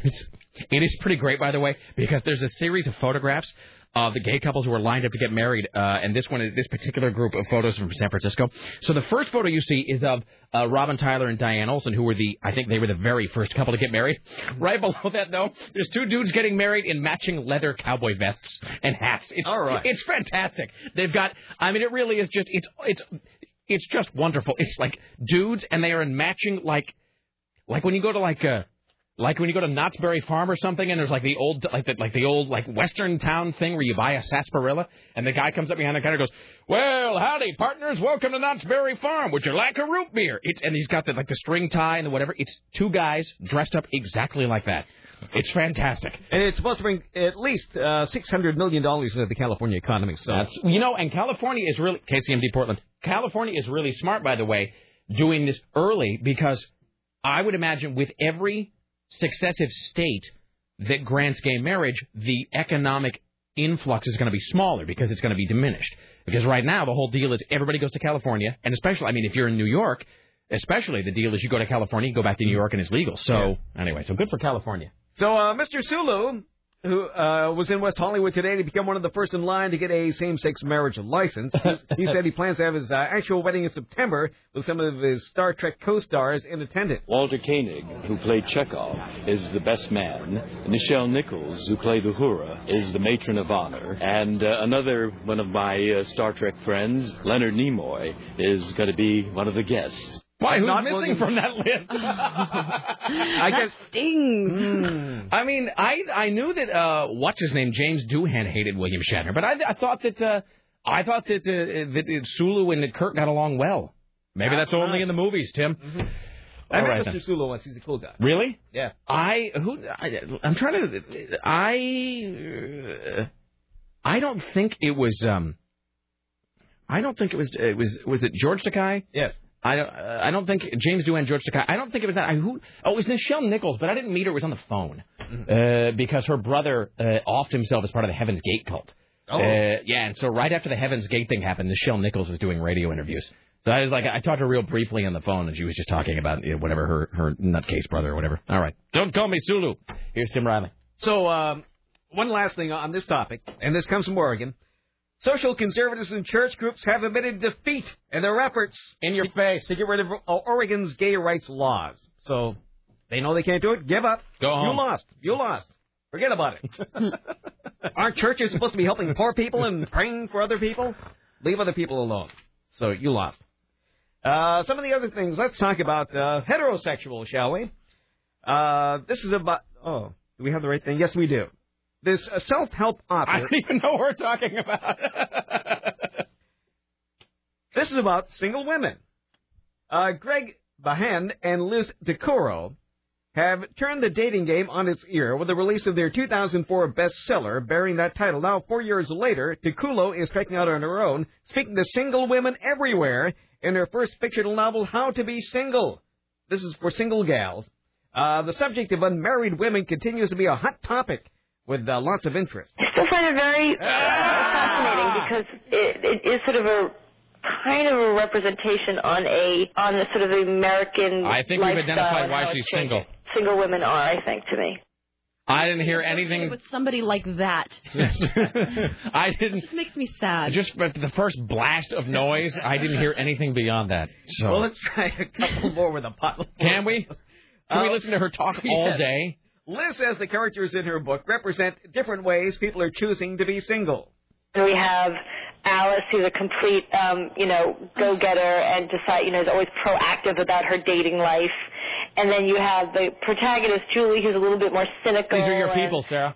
Then we have Serena, who's this character, just sort of represents the women I've seen who just start, who are single, that inundate themselves with sort of like self-improvement things. Ouch. Wow, she's deep. She's not going to get booked on anything. Who's the sassy one? Liz says there's only one more left. Sad. There's only one more. There's a common thread among single women she interviewed while conducting research for the novel How to Be Single. The main thing that I heard that was interesting and probably wasn't maybe the thing you would have heard 20 years ago, but now what I did hear in every country I went to was the women saying, I'd rather be alone than be in an unfulfilling relationship. These are really groundbreaking observations. I settled for somebody I wasn't in love with. Wow. I'm sorry I chose that. No, I feel like she's speaking right to all of us. What's her name, Tim? We must find what she looks like right now. Liz, I'll spell her last name, Tuccillo. Tuccillo? Yes. Tuccillo. All right. She's Italian. C-C-I, what was it? Tuccillo. What is that? L-L-O. And it's a novel called what? It's a novel called How to Be Single. Can I just tell you this? And we've talked about chicklet a little bit on the show before because because it's very pie, and it's not like girls have a monopoly on bad fiction. I mean, chicklet is clearly modeled on what is in Britain called lad lit, which is all like. She looks how she sounds. Really? Let me see. Oh. Give us the ring. Oh, stupid, filthy hobbitses. Where's my broomstick? There's some prettier pictures of her, but she's totally photoshopped. Yeah, I think the prettier pictures show somebody else. That's what the prettier pictures are of. She's really unpleasant looking. Can I see that again? Yeah, I'm finding another one. Oh, okay, wait. Are they all bad? Yeah, there's one that's a little blurrier and further away that she looks better in. She looks better, blurred and further away. Wow. Nobody likes Wait, can you play one of those sound bites again while we look at her picture, Tim? Okay, here we go again. This is for all the single gals. I still find it very fascinating because she's got crazy eyes. Kind of a representation on the sort of the American lifestyle and how it's changing. Single women are, I think, to me. Is she wearing eye makeup or is there something wrong with her face? That's what I was trying to figure out, if that's like a fashion choice or if she has like dark circles under her eyes. They could be glass eyeballs. Or they could be glass eyeballs. There was a third possibility that Rick and Sarah hadn't considered. I like girls with glass eyeballs. She looks better. Wow. That's a little better. Well, yeah, because it's Kind of. farther away. It is farther away and smaller. It's funny. The further away you get, the hotter she is. It's the darndest thing. In the profile shot, she looks like George Washington if you put a gray wig on her. Jesus. But so there's Chicklet, and I think modern Chicklet started with, I mean, despite what people want to tell you about Jane Austen, modern Chicklet sort of started, I think, with Helen Fielding and Bridget Jones's Diary. And then there's The Devil Wears Prada, and what was that? Bitter is the New Black or whatever. There's that book, and then there's like all the shopaholic books and the whatever. But as I've said before, the thing about Chicklet is that it all comes from the title. You just find the great title, and then you work backwards. So this is The Girl's Guide to Being Single, right? Yes. And then there's like some of the other ones, and these are all real book titles. It's all... Those are the ones that my kooky aunt used to buy me because she's like, look at how cutting edge I am. And it's always, and the font is always the same. It's like a scrawled handwriting with swirlies. Oh, totally. God. It has like pictures of cartoon shoes on the front. Yeah. And so there's The Devil Wears Prada. Girls love shoes. There is Big Bad Wolf Tells All. There's The Beginner's Guide to Infidelity. There's Alpha Blonde or something. I think that's what it's called. It's called The Alpha Blonde. I saw one at the airport that made me think of Sarah. It's that one. It's called like Are You There Vodka? It's Me Margaret or whatever. What? Well, no, and I have no idea what it's about, but it's like Are You There Vodka? It's Me Debbie or something. It's a pun on Are You There God? It's Me Margaret, but it's new vodka. And, it's like a novel or whatever. And sure enough, my wife almost bought it. I mean, she didn't because she was busy reading some other chicklet, but she almost bought it based solely on the cover, which had a picture of a cartoon. It's like a cartoon woman shopping. Maybe that should be included on our table at Powell's. What? That book. No. For people who want to read. Well, but there, vodka. But I was thinking, and we probably won't do this here because it would be stupid and a waste of our time. But, what we really ought to do is just set up some sort of a company where all we do is we just sit around and we churn out chicklet titles. Well, I told you and that then we just sell them to authors. I need a title for my book. Now, see, I didn't know if we were talking about that on the air. Okay, no, we can. No, because right. I was just rereading it yesterday and how genius it was. Because I took off like a couple months, but now I'm getting back. So Sarah, so you are writing a chicklet novel. But from the perspective of one of the. I don't even know how to describe it. Like, from the perspective of one of the people who would be one of the kooky characters in the book. So you need to start learning how to describe it in one sentence, though, because it needs to be put on the front cover as like, it's a mix of, But I think it's Pride and Prejudice meets... Okay. Yeah, I need to figure out exactly how to So you need the title. And here's the thing about chicklet is the title doesn't have to do anything with the rest of the book. The book and the title... I have a title. Really? Good. Mm-hmm. All right. It's really good. You should tell me what it is. Okay. Okay, let's turn off our mics. Okay, Sarah's going to tell me the title of the chicklet novel she's writing. Uh-huh. That's ridiculous and great. Well done. Yeah. Good for you. Thank you. All right. That's fantastic. I was really proud of that one. I'm like, got the title. All right. Here's Tim Riley at the Ministry of Truth. To the surprise of no one, Al Gore is endorsing Barack Obama. He made the big announcement last night. We have such a nominee. We have such a leader. Yes, we can. Ladies and gentlemen, the next president of the United States of America, Barack Obama. Your vote is very important. If you or a member of your family are serving in the active military, the National Guard, or reserves, you know that elections matter. He's really going out on a limb there. He connected the Bush administration to the recent salmonella outbreak involving tomatoes. If you care about food safety, if you like a T on your BLT, you know that elections matter. Hulk Hogan and his family have apparently been receiving some threatening phone calls. You opened your mouth, and it came back to haunt you. You and your family. You kept opening your mouth. So I'm going to put something in there, scumbag. Wow, really? End of message. Okay, I'm going to start leaving that as a voicemail with everybody I know. Who do we know that we can call and leave that on? Sarah Wagner. Oh, that would be mean. And I think illegal. I don't think we're allowed to do that. No. Because we're down here, but she's upstairs. Oh yeah, she's not in the special box. No, she can. If we could make her come to the studio and listen to it, but that would just be weird. Who don't we like? Yeah, because that wasn't because we don't like you. Any number of people. I think it's easier to list who we like at this point. That's true. Here's the thing: we're getting all these stories about giveaways gone wrong. Rick, The company I work for had a customer appreciation barbecue and goodie giveaway. At the end, the grand prize was a whole pig that could be cut and wrapped to the winner's specifications. When the name was drawn, the man returned his ticket and said, "Please draw again." After much confusion, it was learned the winner was Jewish. That was the last year of the picnic and giveaway. Here, sir, have a whole pig. What? I don't understand. Here's Tim Riley. A Missouri woman went before Los Angeles federal judge yesterday to face charges that she caused a 13-year-old girl to commit suicide by posting hurtful emails on her MySpace. U.S. Attorney spokesperson Tom Mezek explains what happened yesterday in court. Lori Drew has entered a not guilty plea to the 4 counts contained in the federal indictment.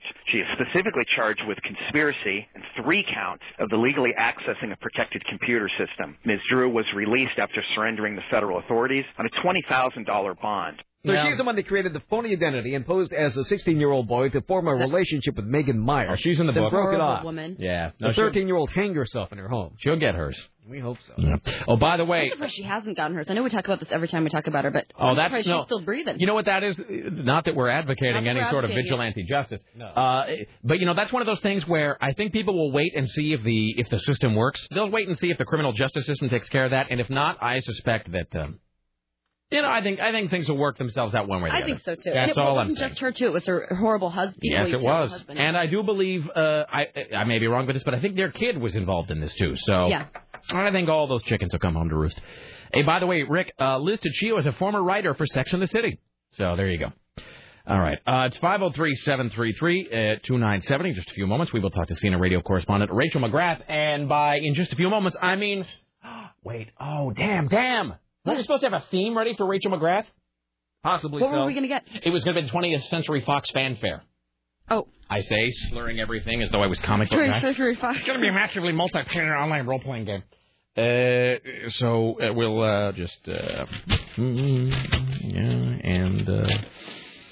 So, it needs a buffer. Anywho. So, let's know. Come on. Mm-hmm. What are we waiting for?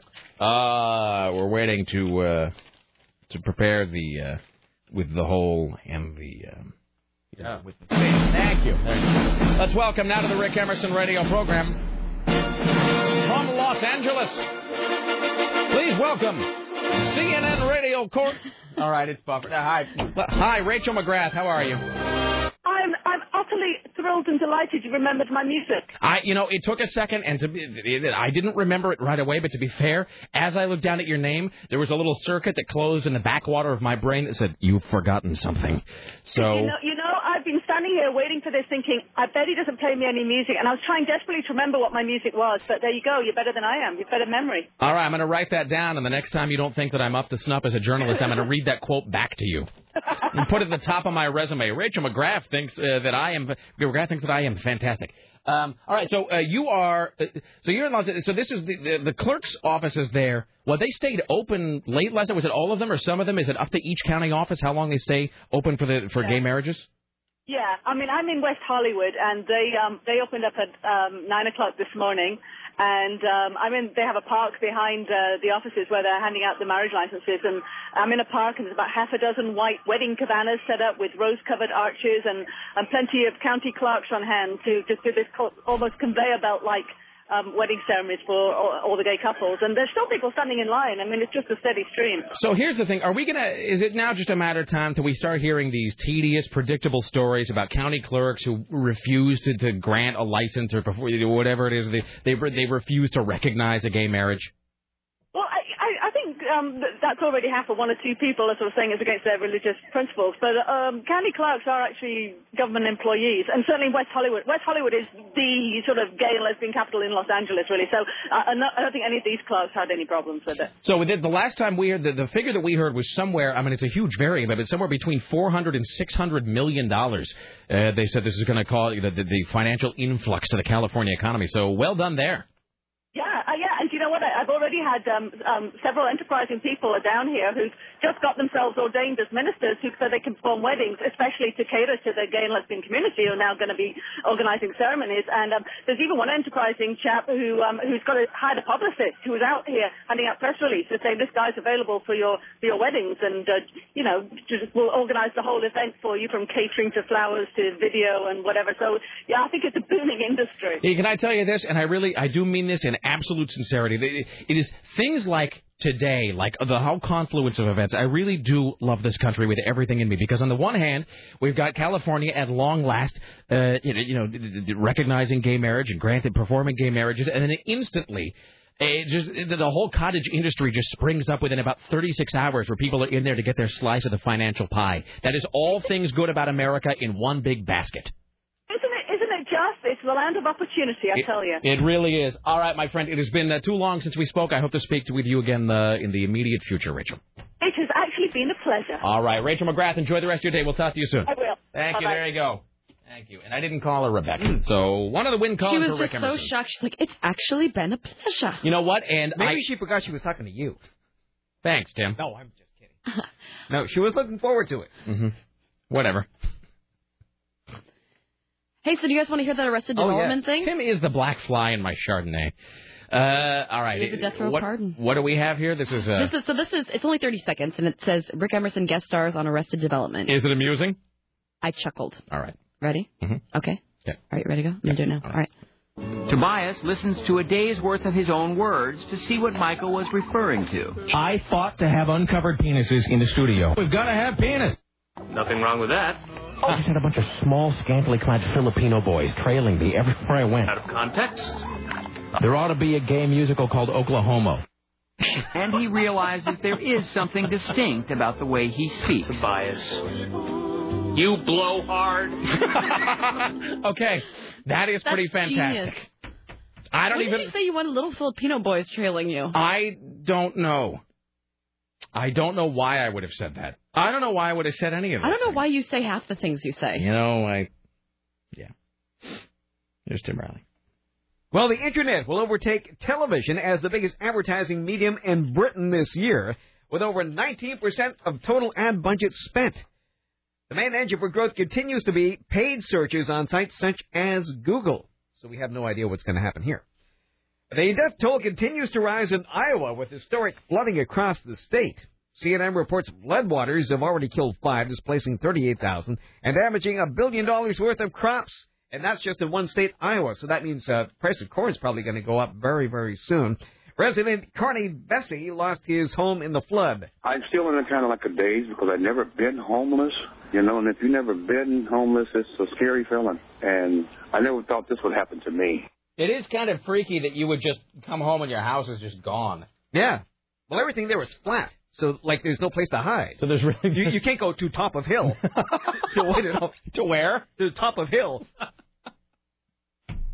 Okay. That's fair enough, Tim. No, I suppose you can't.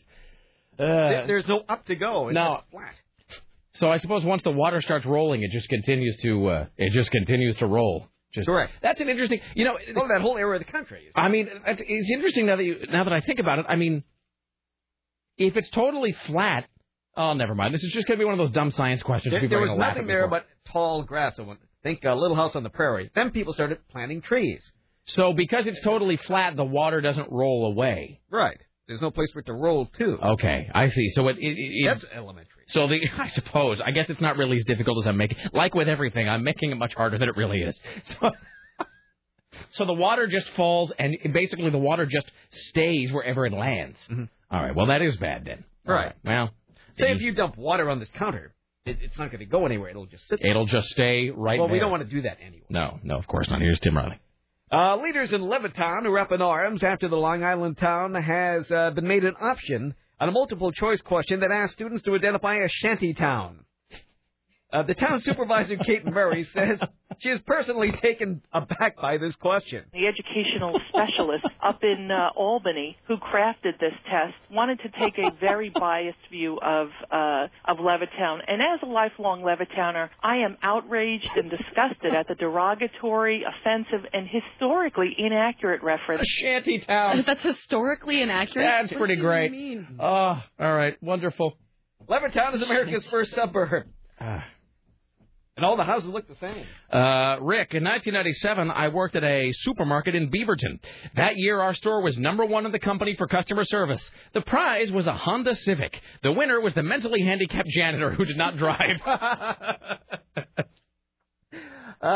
Excellent. All right. Hi, you're on the Rick Emerson Show. Hello. Yes, in yet another shining example of the competency and thoroughness of our local television news here in Portland. Not all of it's bad.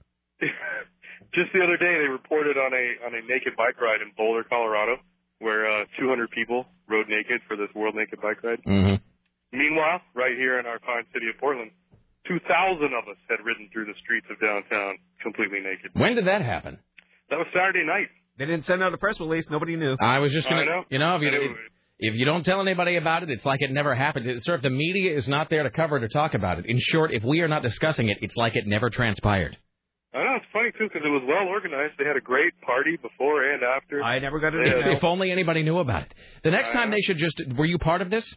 I rode, yeah. Here's a dumb question. Why? It's to raise awareness, to get people to go, hey, look, we're wacky, we're on bicycles, you should get on a bicycle, too. What did most of these people look like? It is to raise awareness of your wackiness. No, just to get people to ride bikes. No, the crowd was shockingly young. It was mostly like hipsters and hippies and burnouts. I mean, hippies. I don't even know how to start discussing this. Were they on the way to the naked beach by any chance? How do I put this?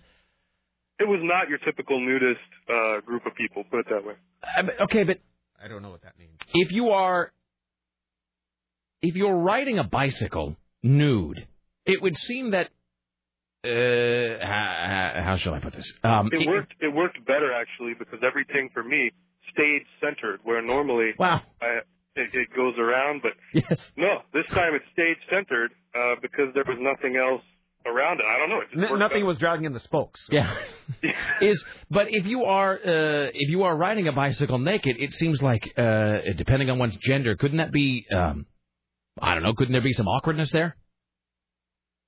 No. Couldn't that be uncomfortable? It was actually more comfortable for me. All right. I think it's the end of this discussion. Thank you, sir. I appreciate it. That's not really what I was going for, but all right. Here's Tim Riley. We'll do a few more and we'll take a break. Well, they evacuated an Oregon City hotel after finding what they thought could have been a methamphetamine lab. They were called out to the Rivershore Hotel on Clackamas Drive. They arrived to find a man unconscious in his room and chemical fumes everywhere. Along with the pungent smell coming from the room, they could see strange liquids in the sink. And there was a lit barbecue grill in the room. A 911 caller first reported the man was grilling in his hotel room. A large part of the hotel was evacuated. As crews tried to sort out the situation... Can't you just go to a Denny's or something? I suppose so. All right. As it turned out, authorities said there were no drugs at all, just a barbecue grill, and there was definitely not a drug lab. Mm-hmm. So it turned out just an... You're not supposed to have a barbecue in your room. I guess some people haven't been told. No. Let's do one more here, and then we'll break. Well, a mystery is afoot in Vancouver, B.C. A fifth human foot in a year has washed up along the shores of British Columbia, and this time it's a left foot. Police said two people were out for a walk when they saw a left foot floating in the water. Officials are working with the B.C. Coroner's office to see if this foot is linked to any of the other feet found recently. It was at the mouth of the Fraser River. Well, that seems like that seems like a thing you wouldn't have to really work to with. Of course it is. I mean, there's no... in what world would it... Look, unless there's something really, really wrong with the ecosystem in your ocean, it doesn't seem like feet would just be washing up on the shore. Like 5 and how long? A year? Mm-hmm. If 5 feet... I mean, that's a foot every 70 days. Yeah. And it's not attached to anything, right? It's not like it's not attached to legs or whatever. Yeah, it seems like something where there would almost... I mean, I would be staggered if there was not a connection in some way. All right, let's take a break here. We'll come back. Here's what is still to come in the program. More from Tim Riley. We'll do the top five songs that begin an album. We'll ask the question, what the hell is Silent Running by Mike and the Mechanics about? We'll play this trailer for the show Hurl, which is going to start on G4. And I had something else. More tips on decorating your home for when a lady friend comes to visit. Stay there. It's the Rick Emerson Show. We celebrate mediocrity. All the boys upstairs want to see how much you'll pay for.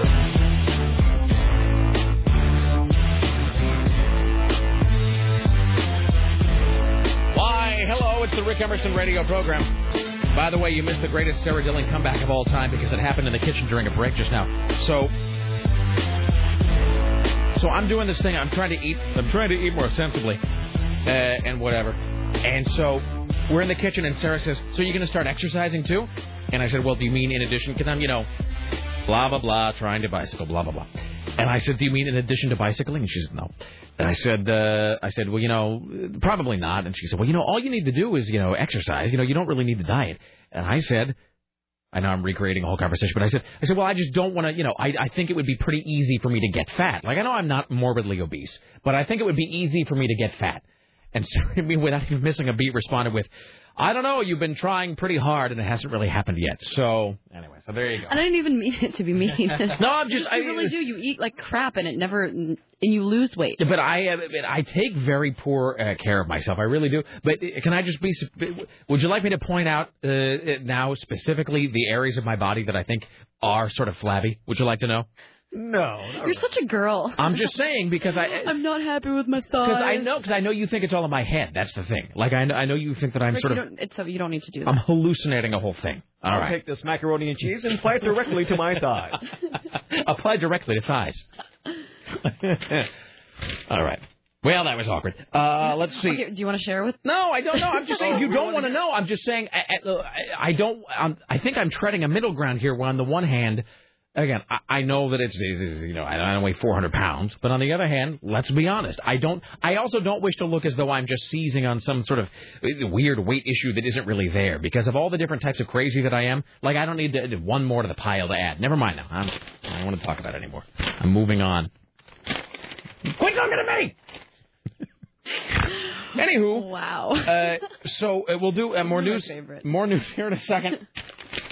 Well, enjoy the crazy before it's medicated away, Sarah. You are going to be so boring. I thought Are you going to bring these error checks to the shrink's office? Tim, he was sitting in the kitchen eating an apple. It was so weird. Doing the look that Tim gives me. I have my other shrink appointment. That's exactly the look that Matt Green gave me this morning when he saw me eating radishes. I mean, really, I thought that was a joke. You were actually eating radishes. Why would I joke about eating radishes? It sounded like a funny comedy routine. Look, Rick Emerson eats vegetables. Isn't your body like rejecting them? A radish is a funny vegetable. It really is. What would you say is the funniest vegetable? Go. A rutabaga. See, I'd say kumquat, but I would, or is that a fruit? I think it's a fruit. All right, but rutabaga, that's really funny too. Can I tell you, I don't really know what a rutabaga is.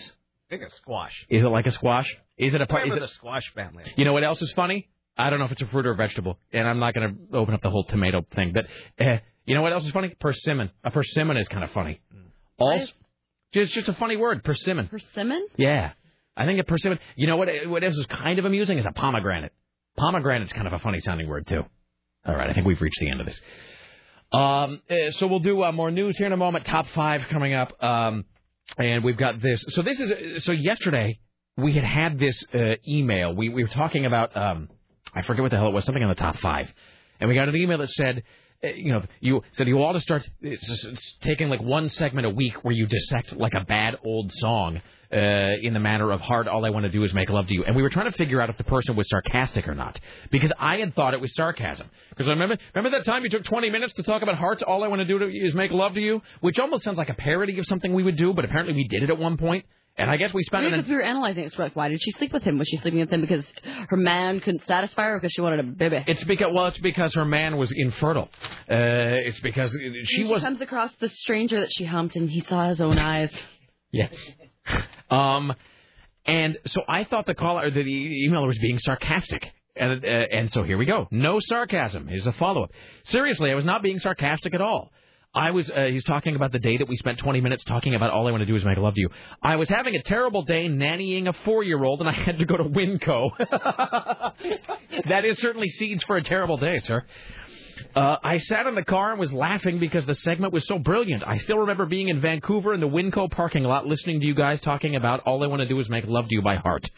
So, there you go. The only problem with this is, and I'm really not doing this to solicit like high-concept calls or whatever, because we're sort of in danger today of every single thing we do today being a high-concept topic. But I think that we, like in terms of sort of, especially if you're going to look at it like the 70s or the 80s, in terms of ridiculous songs, I mean, I think you might peak with All I Want to Do Is Make Love to You by heart. I mean, I really can't, I can't offhand, unless you're going to go with like a novelty song of some kind, like some terrible Ray Stevens song, I can't really think of like a regular sort of top 20 or top 10 hit that is just stranger and weirder than that song. Well, like, I mean, there's really just nowhere to go. But the words making love in them are always weird. We could do the top 5 songs that have making love out of nothing at all. There's that. There's Foghat's All I Want to Do Is Make Love to You. I think that might be it. All I Want to Do Is Make Love to You? Oh, and that country band was singing a Journey song last night, too. That's right. Oh, no, it's I Just Want to Make Love to You. Isn't that Foghat song, Tim? Are you a big Foghat And then aficionado? there's Boys to Men, I'll Make Love to You. That's what I was thinking. We've got to do the top 5 today. I think we've just done the top 5, though. I think we've just listed them. Yeah, that Foghat song. Foghat is one of the worst bands on earth. Foghat's one of those bands also that has somehow not made the transition into today's young people's listening. You know what I mean? There's a lot. I mean, there's a lot of classic rock bands that sort of get handed down, brother to brother, father to son, one generation to the next. Foghat is a band that did not make the transition. They were left in the way back then. Corporate rock. Foghat. Here's another band like that. Foghat didn't make the cut. Black Oak, Arkansas. That doesn't get handed down. Also, let's see, who else? Isn't there a band called Blackfoot? They saw that song Train. Isn't that Blackfoot that did that band? Or that did possibly. It doesn't ring a bell. All right, well, in any event. So we'll talk about Mike and the Mechanics here in a few. Coming up next hour, top 5 and more. This, however, at the Ministry of Truth is Tim Riley. And now, from the Ministry of Truth, this is Tim Riley. By a double-digit margin, most Americans believe Barack Obama will win the presidential election. This is the new Gallup poll. It finds 52% of voters think Obama will win. Only 41% think McCain will be the next president. Although that's an 11-point difference, only 6 percentage points separate the pair by Gallup's daily tracking poll. That separate survey finds Obama still leading McCain. The Gossip Girl is a popular choice at this year's Teen Choice Awards. The CW drama leads the pack with 14 nods, including Choice Drama and Breakout Show. Star Kelly Rutherford, who plays Lily Vander Woodson on the series, said the show's popularity. Really? Her name is Lily Vander Woodson. Says the show's popularity is due to a couple of things. With Sex in the City and shows like that, it kind of opened the door for us. And I think it's great to see families that aren't portrayed as perfect, or that are kind of more real. And I think there's a mystique about the Upper East Side, too. How old is she really? I have no idea. Like 30? What is she playing? Is she supposed to play a kid?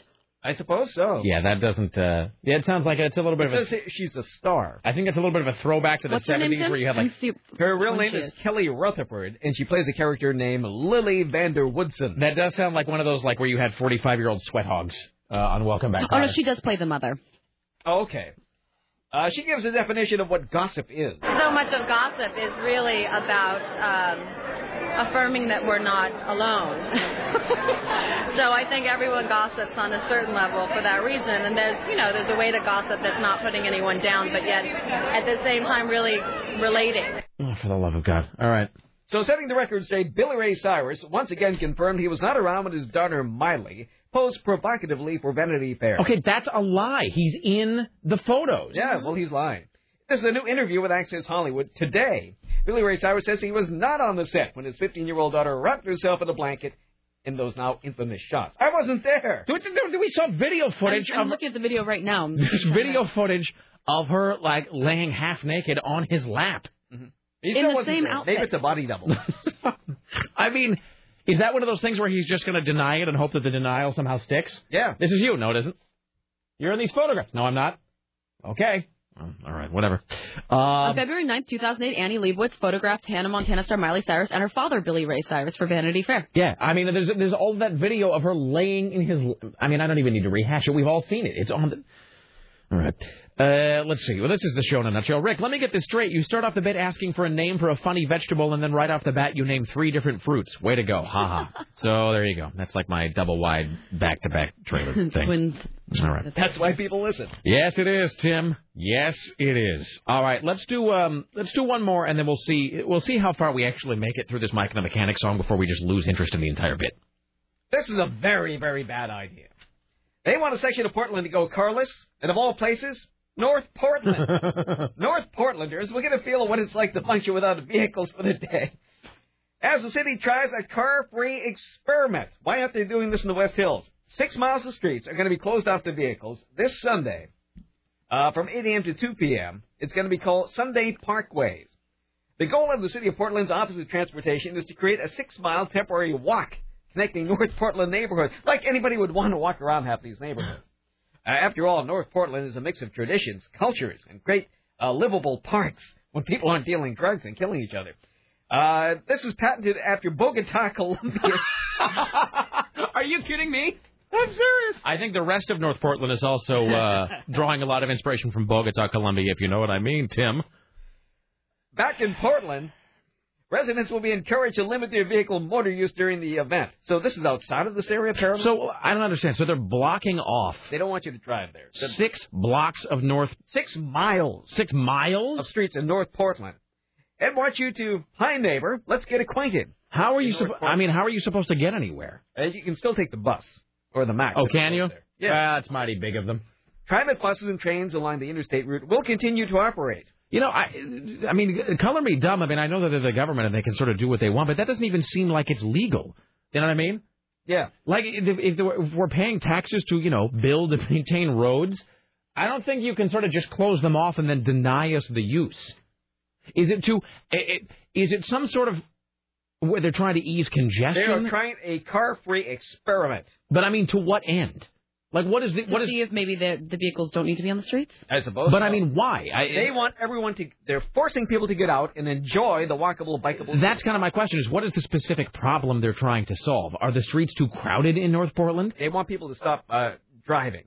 I think they're getting poor people prepared for the fact they're not going to be able to afford gas. Is that what it is? So like they're not doing this in a wealthy neighborhood. They're doing this in North. Boiling the frog slowly, Tim. It's some like hippie environmental thing, you know that, because it saves gas, you know, and people aren't polluting. You'd think that they would start that in... I'm surprised that Hawthorne's still a road. I expected that to make it like a walking, like a shopping I'm sure street. It's going to be. I mean, it's just so crazy. I'd be okay with that. Businesses. Yeah. I'd be totally okay with. Well, you know, driving see clog dancers and things in the middle of the street. Well, there's a lot of streets like that are just between like 34th and 39th. If that was just a giant walkway, I think that would be because you can't drive down that street anyway. Because there's no place to park. No, there's no place to park. And then let me ask you this: let's have a block party. This is. You mean on Hawthorne? Yeah. What? We can stage our own block party. You mean we as a radio station, as a show? Yes. That could be our big event. Well, here's the thing about driving. Driving on Hawthorne is sort of like driving on Burnside, though. I just don't. This is so local and relatable, but I don't understand why they designed Hawthorne the way they did, because there's all those intersections where you can't turn. Yeah. And it's always when I want to turn left. That's the thing, is that I don't know why. It is always as I am getting ready to turn left, like once you get past the Baghdad or something, and then there's the big thing saying no left turn. For no readily definable reason. Like, I guess they're doing it theoretically to sort of ease down the congestion, but the road is so freaking congested anyway that there's nothing... I avoid Hawthorne. I'll drive out of my way to avoid, go around Hawthorne. I will do that too. I will go half a mile out of my way if it means not having to go down there. Mm-hmm. I mean, like, if I'm going to go to CD Game Exchange or something, like, I will either turn early, or I'll go all the way up and I'll turn like right before you get to Belmont. If you're going down 39th and you go right past the Belmont Library, and there's that left turn right before you get to a convenience store, and you can just park on the side. You can park on like Madison or something.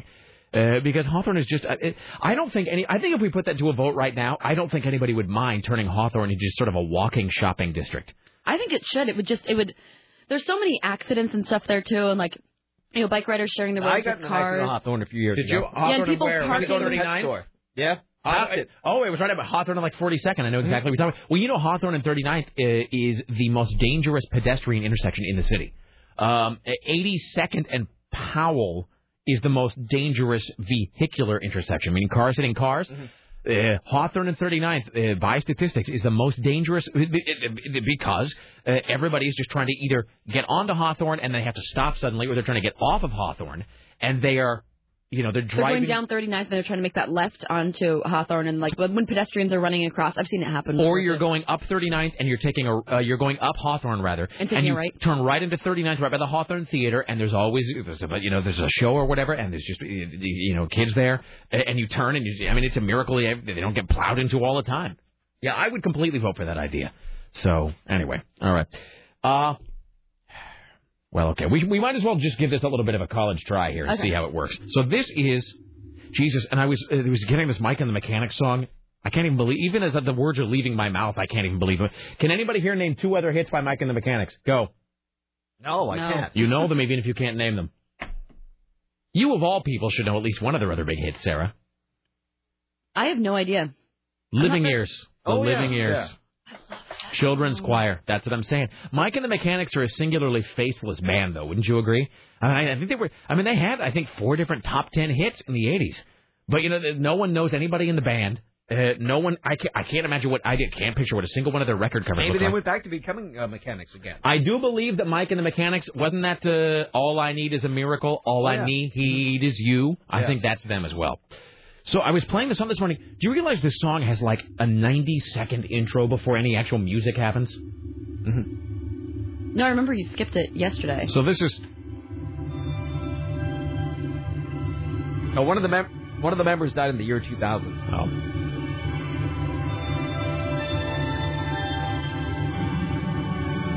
This is the problem with bands that grow up listening to Pink Floyd. And they all think that like a 4-minute, just one-note keyboard intro to their song is a genius idea. Let me skip ahead. Thank you. So this was on the top 5. Another song. Do, do, do. Take the children and yourself and hide out in the cellar. By now the fighting will be close at hand. Right, so it's either a war or domestic dispute. No, I think it's... Don't believe the church and state and everything they tell you. Kind of attack. Believe in me, I'm with the high command. All right, so right now, I realize that I've had 22 years to think about this, and I have no idea what this song is about. This is like, this is like that. Believe in me, I'm in the high command. Don't believe the church and state and everything they tell you. And as Tim pointed out yesterday, it is strange to think that we were all dancing to this like in 6th grade or something. All just sitting there. People are shaking their rumps on the dance floor. Just a bunch of what they're dancing white to. kids sort of gyrating awkwardly in a Did school you say gymnasium. Rumps, Tim? I Please did. say you said rumps. I did. Rumps. I haven't heard that word in forever. You know Rump. what? You know what word you don't hear a Bring lot, that back. Sarah? Let's stop saying ass. Let's say rump. And start saying cleavage more.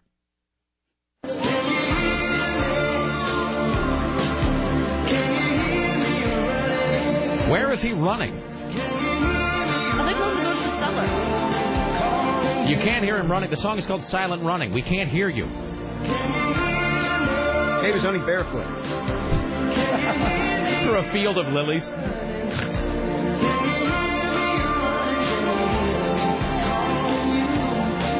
I'm sorry. That thing has happened again where we got phone calls to get to. There's a gun and ammunition just inside the doorway. This sounds like somebody who really wants to be Peter Gabriel but can't quite make it work. I was thinking Phil Collins. I can see that. Better you should pray to God, the Father and the Spirit will guide you and protect you from up here. All right. Does anybody have any idea? A guess? Protect you from what? Will guide you and protect you from up here. No. Tim, anything? No. Sarah? Well, it's obviously some kind of like a nuclear war or something. But here's another hypothesis. Silent Running was going to be part of a soundtrack for a movie that never was released. The kind of like Red Dawn. And yeah, Red Dawn sounds great. That's what? I think Red Dawn sounds great. You mean as far as like a plausible explanation for this? Mm-hmm. So you were saying like Mr. Roboto. Yes. Which was the... Oh, wait, Kilroy was here. Yeah, Kilroy was here, and I've always wanted to, because I remember I had that album when I was younger, and then since then I've bought it again. Oh my gosh! What? It wasn't me. And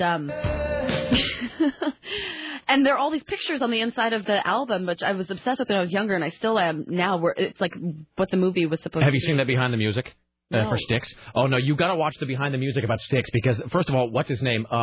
God, who was the guy that wrote Dennis DeYoung? Is that him? Yes. Who was the guy, the sort of Broadway obsessed guy? That was him? I think that was him. Yeah, and they all just hate him because they just wanted to rock out and just play like Renegade over and over again at state fairs and get laid a lot. And he was the Jim Steinman guy in the band who's just like he wanted to make everything to a rock opera, and the other guys in the band just started to hate him. And so at one point I think they had just kicked him out. They're like, we've had it up to here with your poncing, and they sort of booted him out. You know what else is supposed to be like that is the album, the Kiss album, Music from the Elder. It's called Music from the Elder. It's a terrible album, by the way. It's just a big ass load of bad. It was such a terrible album that this never happened, but they wrote the soundtrack first, thinking that the album was so genius that it was going to eventually be made into a movie. Like they were all just so delusional and just like so out of touch with everything. They're like, we'll write this album and it'll be genius, and then it'll be so wonderful they'll demand to make a movie out of it. So they wrote the soundtrack first, and of course the soundtrack, the album is just a huge disaster. No. And it keeps going. This song also, in addition to having like a 4-minute intro, it has like a 2-minute trail, where it's just like that same keyboard outro that just plays eternally. Oh, for the love of...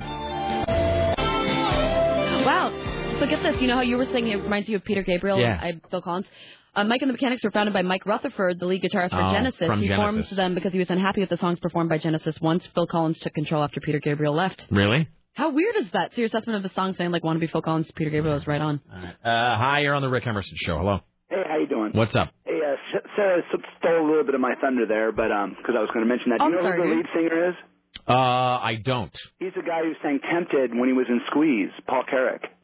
Oh, Paul Carrick. He was also in, was he in Till Tuesday? Oh, I don't know. Wasn't that a chick, some sort of bleach blonde chick singing? Well, it was Amy Mann who sang that song Voices Carry, but I think Paul Carrick might have been in that band as well. Maybe I'm making that up. Yeah. So Paul Carrick was the guy, so he sang Tempted by the Fruit of Another. Yeah, the good version of it, yeah. Oh, I could see that. All right. All right, and, someone has to say this. Nah, I'm not going to say it. Have a great day, man. Okay, thank you. Bye. What were you going to say? Oh, well, okay, this is... You can't do that and then not tell us. All right, I'll say it then. We have a new direction firmly against all things but sex. See, you had to say that. Someone had to say it, and it was you, sir. Okay, well, are you glad it was said? Yes. I mean, let me ask you, who else did you think was going to say that? Like, I don't know. That's the way my brain works. Did you imagine that there was a long line of people who were queued up to use that phrase on the air, and you were going to let any of the score of people who were waiting do it? Only in as much as the Rick Emerson fans out there, who pay attention, needed to string those three statements together. All right. Thank you, sir. Bye. KCMD Portland. Hi, you're on the Rick Emerson Show. Hello. Hey, Rick. How you doing What's today? up? Hey, you mentioned, Mike and the Mechanics, how it sounds so much like Pink Floyd and sounds like Peter Gabriel. Well, Mike and the Mechanics was Mike Rutherford of Genesis. Yeah, somebody mentioned that. So I guess he was all irritated with Phil Collins, so he said, I'll form another band and make a song that sounds just like Peter Gabriel. Yeah, and he had Paul Carrick and also Eric Carmen in his band. Eric Carmen? Really? All by myself? Yeah. Eric Carmen? Yeah, he was the one that sang the lead for Living Years. Wow. What an amazingly bland song to come out of a group of people like that. Yeah, all right. That's true. All right. Any idea what the song's about, though, sir? All right. Well, thank you, Rick. Oh, okay.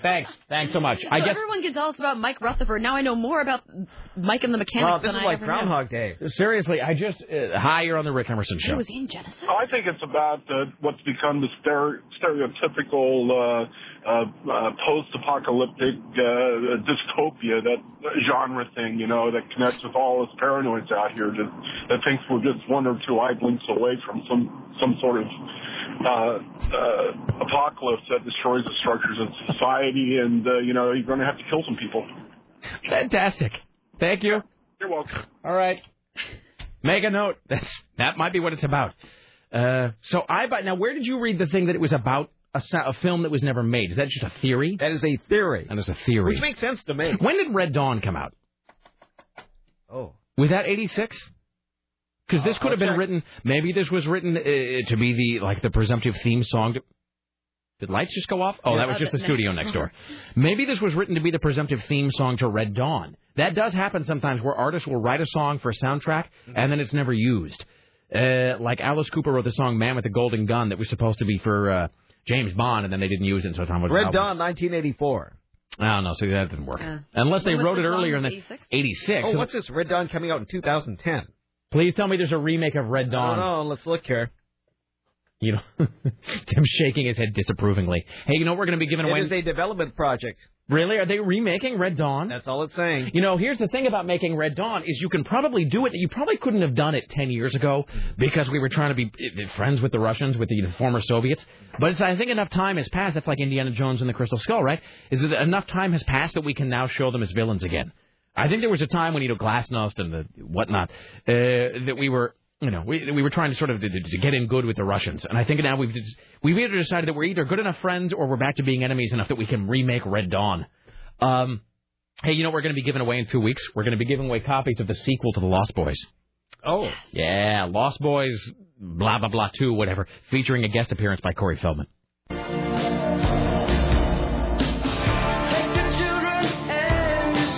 Yeah, I got nothing. Has anybody gone to Wikipedia? For what? For this song? What's it called again? Oh, I have. Is that where you got this from? No, I got a lot of, information that's really not information. It tells you nothing. All right. I can't... Silent running. Yeah, this is either a really good bit or a really bad one. I'm interested. I am. Hi, you're on the Rick Emerson Show. Hello. Hey, is this me? Yes, it is. Hello, sir. Yeah, that's on it. There was a British movie. I'm not sure if it ever got released or not, but the song was for that. And in the video, they've actually got clips from the movie. Wait, so there's a British movie called Silent Running. I'm not sure if Silent Running was the title of it, but there was a British movie that I'm not sure if it was released or not, and that song was the main song. Was it? Do you know? Was it written? Is Silent Running? Are you thinking of Silent Running, a 1972 ecologically themed science fiction film? No, I'm not. It was a 1980s British film. There were scenes of guys in the big silver suits, like in E.T. when they come in, they get the alien at the end, and they're running around, and there's kids trying to run away from them and stuff like that. Oh, this is frustrating. So I'm looking at the at Wikipedia, and there's an entry. It's that frustrating thing where it's like a redlined entry. It's an entry that doesn't go anywhere. Let's see here. Wait. No, there is. So they list Silent Running, but there's actually no explanation for it at all.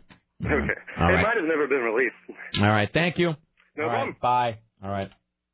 So, yeah, all I'm finding about it is all these people who are obsessed with the movie that it was supposedly about, and nobody knows the name of it. Yeah, I got It's like hundreds of people. Hi, you're on the Rick. So we are tapping the cultural zeitgeist. Yeah, but honestly, I'm looking at this. It's just pages and pages of people. Hi, you're on the Rick Emerson Show. Hello. Hey, Rick. What's up? I don't know if you remember this movie, but there used to be a movie with Bruce Dern. It was a space movie. It had 3 little robots called Huey, Louie, and Dewey. There was an agricultural spaceship. The crew goes kind of nuts, but it was called Run Silent, Run Deep. I totally remember that movie. Yeah, the movie was originally called Silent Running. Wait, so is that the movie from which this song derives? No, it's not. My theory, because you've been insulting everything I love for the last week. Okay. But, hey, that's a different story. What else do you love that I've insulted? Well, let's see. I am a soccer referee, and I am now scandalous. I love Yes, which makes me I guess you call it an alt-rock moron. A prog rock moron. Did I insult soccer? No, not soccer, just the refs. I was particularly frustrated after a Timbers game where the refs weren't supposed. I'm sorry, I didn't mean to be all-enveloping. All right. No, it's okay. That's one of the reasons I love you guys is you don't pull punches. Well, thank you. But no, to me, it's like I said, I've listened to a bunch of Mike and the Mechanic songs. It's kind of like the Police singing da do do do da da da da. It's just a song. They threw a bunch of thoughts together and said, "Hey, this is good." It means nothing. It wasn't for anything. It's just, yeah, this sounds good. Let's do it. All right. Well, the stranger things have happened. I mean, as everybody sort of knows, there's the famous story about yesterday by Paul McCartney, which was very nearly titled "Scrambled Eggs" because it was like scrambled eggs, blah, blah, blah, I love your legs, or whatever, and somebody was like, that's stupid, you've got to change it. So sometimes it is just something that sounds cool that means absolutely nothing. All right, thank you, sir. All right, sorry about the soccer and the prog rock and the hey-hey. That's okay. All right, thanks so much. All right. Here's another one. Rick, about weird songs. You guys are going to talk about Ace of Base, All That She Wants. I don't get it. Is this about a kidnapping? Totally. All that she wants is another baby. I don't even know what that is. I think it's about a woman who just wants to be pregnant. I think. I don't think there's any deeper meaning. I think she just wants to be... I think she wants my seed, Sarah. Hi, you're on the Rick Emerson Show. Hello. Hey, Rick. What's up? Hey, I had watched a VH1 interview with them, and they said that they wrote the song for a movie that was never made. All right, fair enough. And then now you did see them say this. Yeah, it was like on VH1 Classics. It was a interview they did way back in like mid '80s or something like that. All right, and you can tell by the hair. All right, you know what? So we will accept that. We will accept this as the answer until something comes along to sort of knock it off. Okay. All right, till something knocks it off the top, we will assume that is the right answer then, my friend. Yeah, and isn't that Ace of Base song, isn't that just about a roadie who wants his seed? A roadie who wants what? His seed. You know, not a roadie, but, you know what I'm talking about, stage whore. It's about a groupie who wants a roadie. Why would you want the seed of a roadie? I mean, of all people, that's like being impregnated by a carny. Well, yeah, but... You know what I really want is to have sex with a roadie, more than anything. All right, well, we'll look into it. All right, thank you. All right. Well, in any event. Okay, so... Want to break, or should we just power through? Well, we might as well just power through. We could do our high concept thing here. What was our thing? Well, I got like 9 different. Seriously, we've done so much at this point. Today's show has really been packed. So here's what we could do. We could either do the second half of, although I think we may have kind of figured everything out. We could do the second half of decorating your place for when a girl comes to stay. But I think we've sort of established, is there anything sort of left to be clarified? No, I think that's just clean it and... Just clean it and don't leave your porn around and, whatever. I mean, just, here's the thing. I would say... Well, I know this person, and they're like, they wouldn't have, porn and stuff around. I think that he'll be just fine. Even if they did, they would probably stash it, right? Yeah. That's the thing. The person, is, I would say, generally pretty clean. So, I would say this. If a girl is coming to stay with you, and it's a girl with whom, you're trying to make a good impression or whatever, I would say the key is to just act as, I know this sounds weird, but just act as though, your mom is coming to stay. And that, you want your mom to be impressed, right? That's good, yeah. Because, look, everybody has, my wife used to call it the sin drawer. My wife, it's like the thing when your parents come to stay, and it's all the crap that, your parents probably know you do, but that, you don't want them to know you do. So it's I have pictures that I take down, everything that I have to clean up for my mom. Totally, and it's a huge, a half-empty bottle of Jägermeister or something. It all just goes into in a drawer or a box or whatever, and it just gets stuck somewhere. So I would say, sir, if it's something you don't want your mom to see, then you just put it away. Yeah. So, all right, well, we can do the high concept topic here because we were talking about Tim accused me earlier of being a secret binge eater, and he nailed it, by the way. Tim completely nailed it when he said that it was a thing that I did when Laura was not around. Didn't she find your stash and throw it all away? Well, she didn't throw it away, but she has on more than one occasion found. See, this does make me sound crazy. It makes me sound like a Howard Hughes meets Karen Carpenter thing, secret food that I have hidden in the house, which. And then you sound like some weird Depression-era grandparent who's putting cans of Dinty Moore, in the floorboards. No, she found several boxes of Kraft macaroni that I had hidden, and I think a big box of Reese's peanut butter cereal at one point. That cereal is so good. It is. It's fantastic. Oh man. You know what's so great about? Let me just get the phone number And then the milk first. afterward is so good because peanut butter milk. Oh, stop! See, now you're just trying to get me off you damn woman! I know what you're trying to do. Trying to get me off my diet. I'm sorry. I'm just kind of thrown off. It was weird seeing you eating an apple. I'm trying to get used to this new crazy healthy Rick. I'm not that healthy. I'm just You're kind of bumming me out. But I've just been eating. But you know what? For so long, now I sound like I'm in recovery. For so long, my life was a web of lies and fat. I've just been eating from the Plaid Pantry for 6 months. Hasn't the Plaid Pantry been good to you? I suppose, but have I really been happy, Sarah? Have I really been happy? Ever since you've started this new eating and your new, whatever, your shrink and stuff, you seem crazier than usual. Well, I want to go back to just keeping it all inside Rick, who eats 5 Easy Macs a day. Everything down into a big black ball of hate. But, I would just... Now, see, now it just is going to turn into like some big therapy session. But you know what? But I would just... Seriously, I would just... You'd eat because you were unhappy? It's not that No, but see, that's... Well, yes, I do that, too. I'm a stress eater. I mean, I've talked about that. Yeah. Are you? Are you a stress... Do you eat when you're stressed? I'm so jealous of my friend. Like, my friend Lisa, if she's upset about something, she doesn't eat. She won't eat for days. That's Fat Boy's thing. I can never do that. When Bobby broke up with his girlfriend... Yeah. He lost like 65 pounds in like 3 months. And I remember, I didn't know that she had broken up with him. And I think, it's not a secret. I mean, there'd been a bad breakup. And I didn't know that. And I'm like, hey, dude, you lost a lot of weight. And he's like, yep, just drinking vodka, not eating. Haven't eaten for weeks. Girlfriend dumped me. I'm all alone. I had a breakup so bad. Where, it was just after we broke up. It was all vodka and like chicken strips, and I lost like 15 pounds. Vodka and pain. Vodka and chicken strips. I don't know how that would even work. I totally do that though. I will absolutely, like, if I get all stressed out or I'm feeling all pressured or just whatever, just go home and just stifle it down with big buckets of cream cheese. So we'll do the high concept topic here, then we'll break. We'll come back with Tim. We'll do the top 5 on the other side. It's 503-733-2970. High concept topic for today. This is leftover from last week, but it actually is more appropriate now than ever. High concept topic. When no one is around, I eat blank. Do we get to listen to the Dexter music? And try and just skip the crude sexual jokes that you think are funny that we'll have to dump anyway. So when no one is around, let me get that queued up. When no one is around, I eat blank. That is today's high concept topic. Do we start? Yes, we will start here in just a moment. But let me just first say this: you were asking if I ate because I hated myself.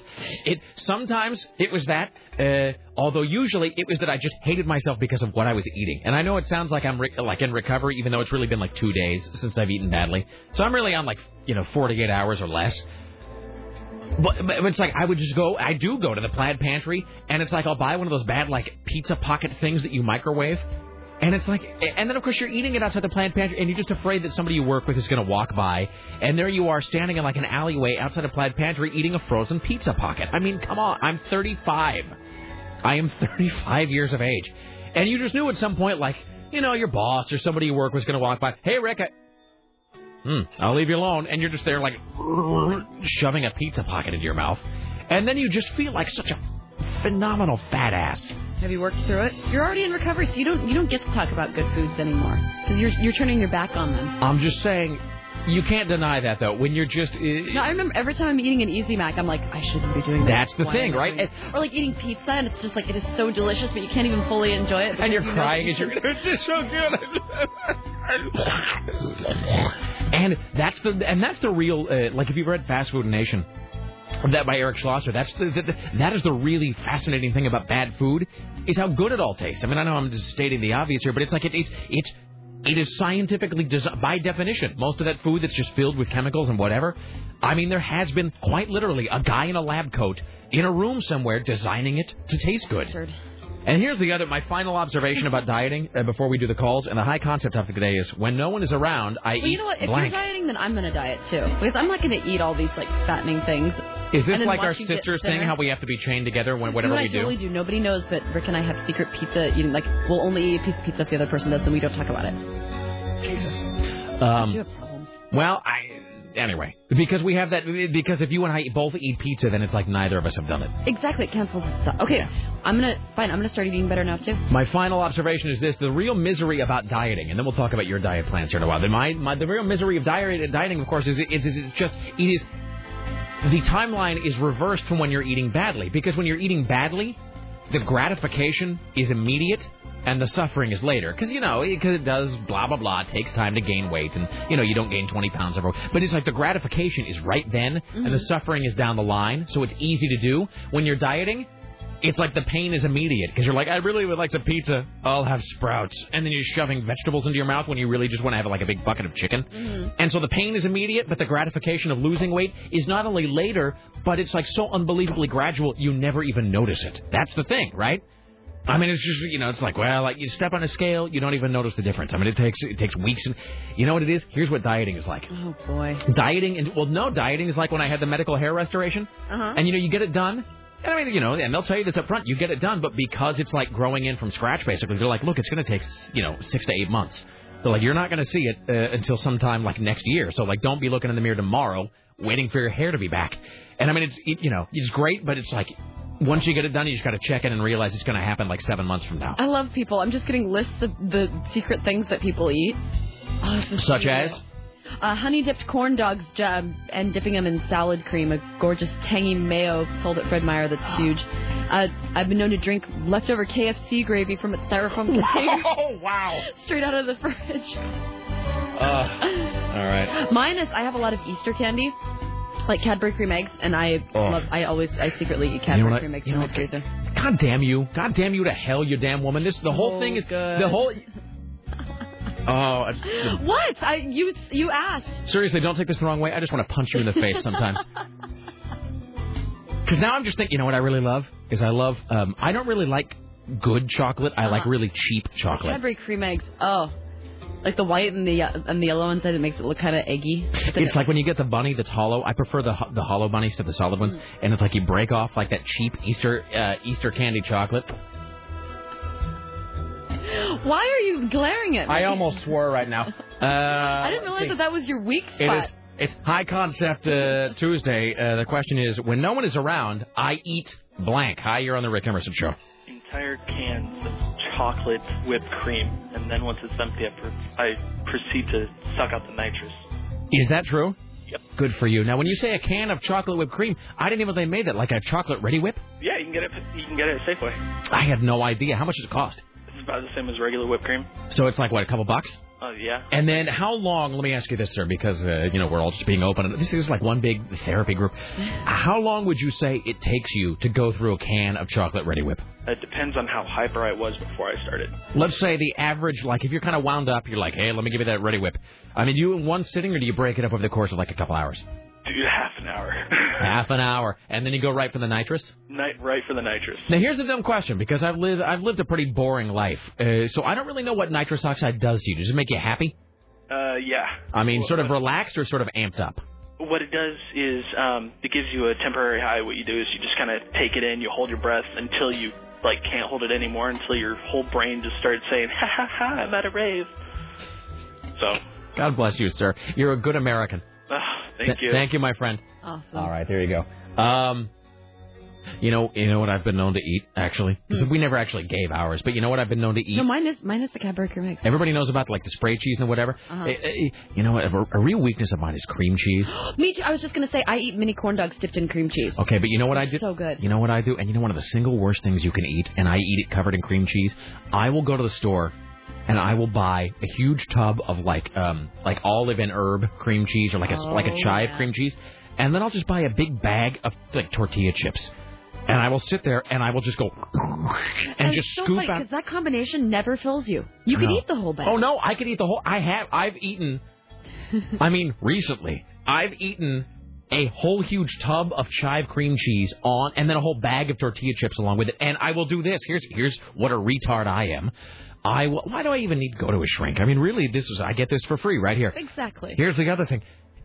I will also, I'm so obsessive compulsive about it that what I will do is I will actually sort of calibrate how much cream cheese I'm putting on every chip so that I use the chips and the cheese at just the right speed. You know what I mean? Mm-hmm. So that they end at exact, because I don't want to have like leftover chips and no cheese. I feel you. Because if I use up the chips and there's cream cheese left over, then I just have to like put my finger in and just get big chunks of cream cheese and just lick them right off my finger. God damn, I'm disgusting. So good too. All right, it's 503-733. We really should do this. 503-733-2970. Let other people do it. The question is, here's the high concept subject.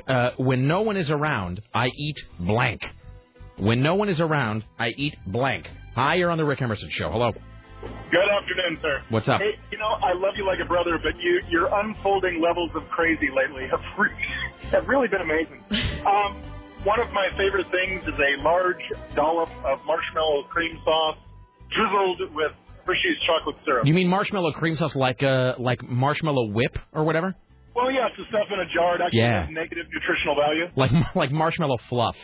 Yeah, exactly. And one other thing, if I may. Yeah. You were talking about closing streets and such. I work for a governmental agency who will remain anonymous. And, the thing us is we can pretty much close anything we want just because. Just because you're the government. And that's what makes really life worth living. The idea that you can impose your will on others, sir. Oh, it is great to be an American. All right. Thank you, my friend. All right. It's 503-733-2970. 503-733-2970. It is High Concept Tuesday. The question is, what do you eat when no one's looking? When no one is around, I eat blank. Hi. Hello, Mr. Emerson. How you doing? Hi. How are you doing, sir? Okay, when no one is around, I go for an everything bagel with, like, the crab-flavored stuff they put inside of Crab Puffs. Really? Oh, that is so good. It's like crab and it's like some sort of a cream mixture. Yeah, it's kind of like the gooeyest, most non-nutritious, fattening crap you can jam down your neck. It's almost like a really, really creamy, liquidy tuna salad, but with crab meat. Yeah, and exactly. Is this crab or is this K-Rab, sir? I think it's the K-Rab. K-Rab, yeah. All right, to make it even more, it's a Clackamas thing. You gotta redneck it up. It's a Clackamas thing. All right. You wouldn't understand. Thank you, sir. You bet. All right. Aaron just sent me something. Make Rick talk about eating Jen's cream cheese with cocktail sauce and imitation crab dip. He gorged himself. I didn't even leave. Here's the thing. I was at Aaron's. We keep interrupting the calls here, but I was at Aaron's, and I didn't. It's like where they have the little... the appetizer platter setup or whatever, like the snack section of the living room, or near the kitchen, it'd be like a snack table. And everybody else will go to the snack table and get a little snack and then go back to the living room and sit. And I just sat there. I didn't even leave the snack table. I just sat there and hovered there the entire... I probably ate 3/4 of a huge loaf of cream cheese covered in, cocktail sauce. That's impressive. I mean, on, fried chips. Of course, the worst combination of... Hi, you're on the Rick Emerson Show. It's High Concept Tuesday. When no one is around, I eat blank. Hello. Hello, is it me? Yes, it is, sir. Hello. Awesome. I'm about as sick bastard as they come. I got a night eating problem, and I don't know if you've ever had pancakes with peanut butter and syrup on them. I have indeed. I am infamous for getting up in the middle of the night and scooping a thing of peanut butter and then swashing it down with the syrup. Really? Now, see, when I was a kid, my mom would make pancakes, and she would always kind of make too many, because better to have too many than too few. And all of the leftover pancakes would just go into a pile, and then she would serve, because we were kind of trashy, she would just serve them to us as sandwiches filled with, peanut butter and honey.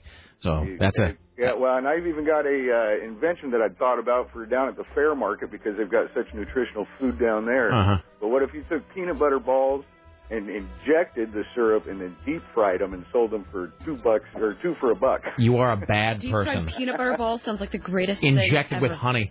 All right. Thank you, sir. Thank you. All right. It's High Concept Tuesday. When no one is around, I eat blank. Hi, you're on the Rick Emerson Show. Hi, everybody. Hello. When no one's around, I take a slice of Kraft cheese and I put mustard on it and I roll a deep-fried mozzarella stick in it. Can I just tell you, one of the real joys in life is wrapping a food in another food when neither of them are really good for you to begin with. And you can drive really well with it. The Kraft cheese keeps everything in. Let me ask you this. Do you ever do this? Do you just always do it one at a time, or do you ever have the restraint to make 10 and put them on a plate and then just eat them all? I make 10 and put them in a Ziploc bag and drive and eat them. We love you very much. I'll just say that. All right. I'm so ashamed. All right. Thank you. Bye. Bye. All right.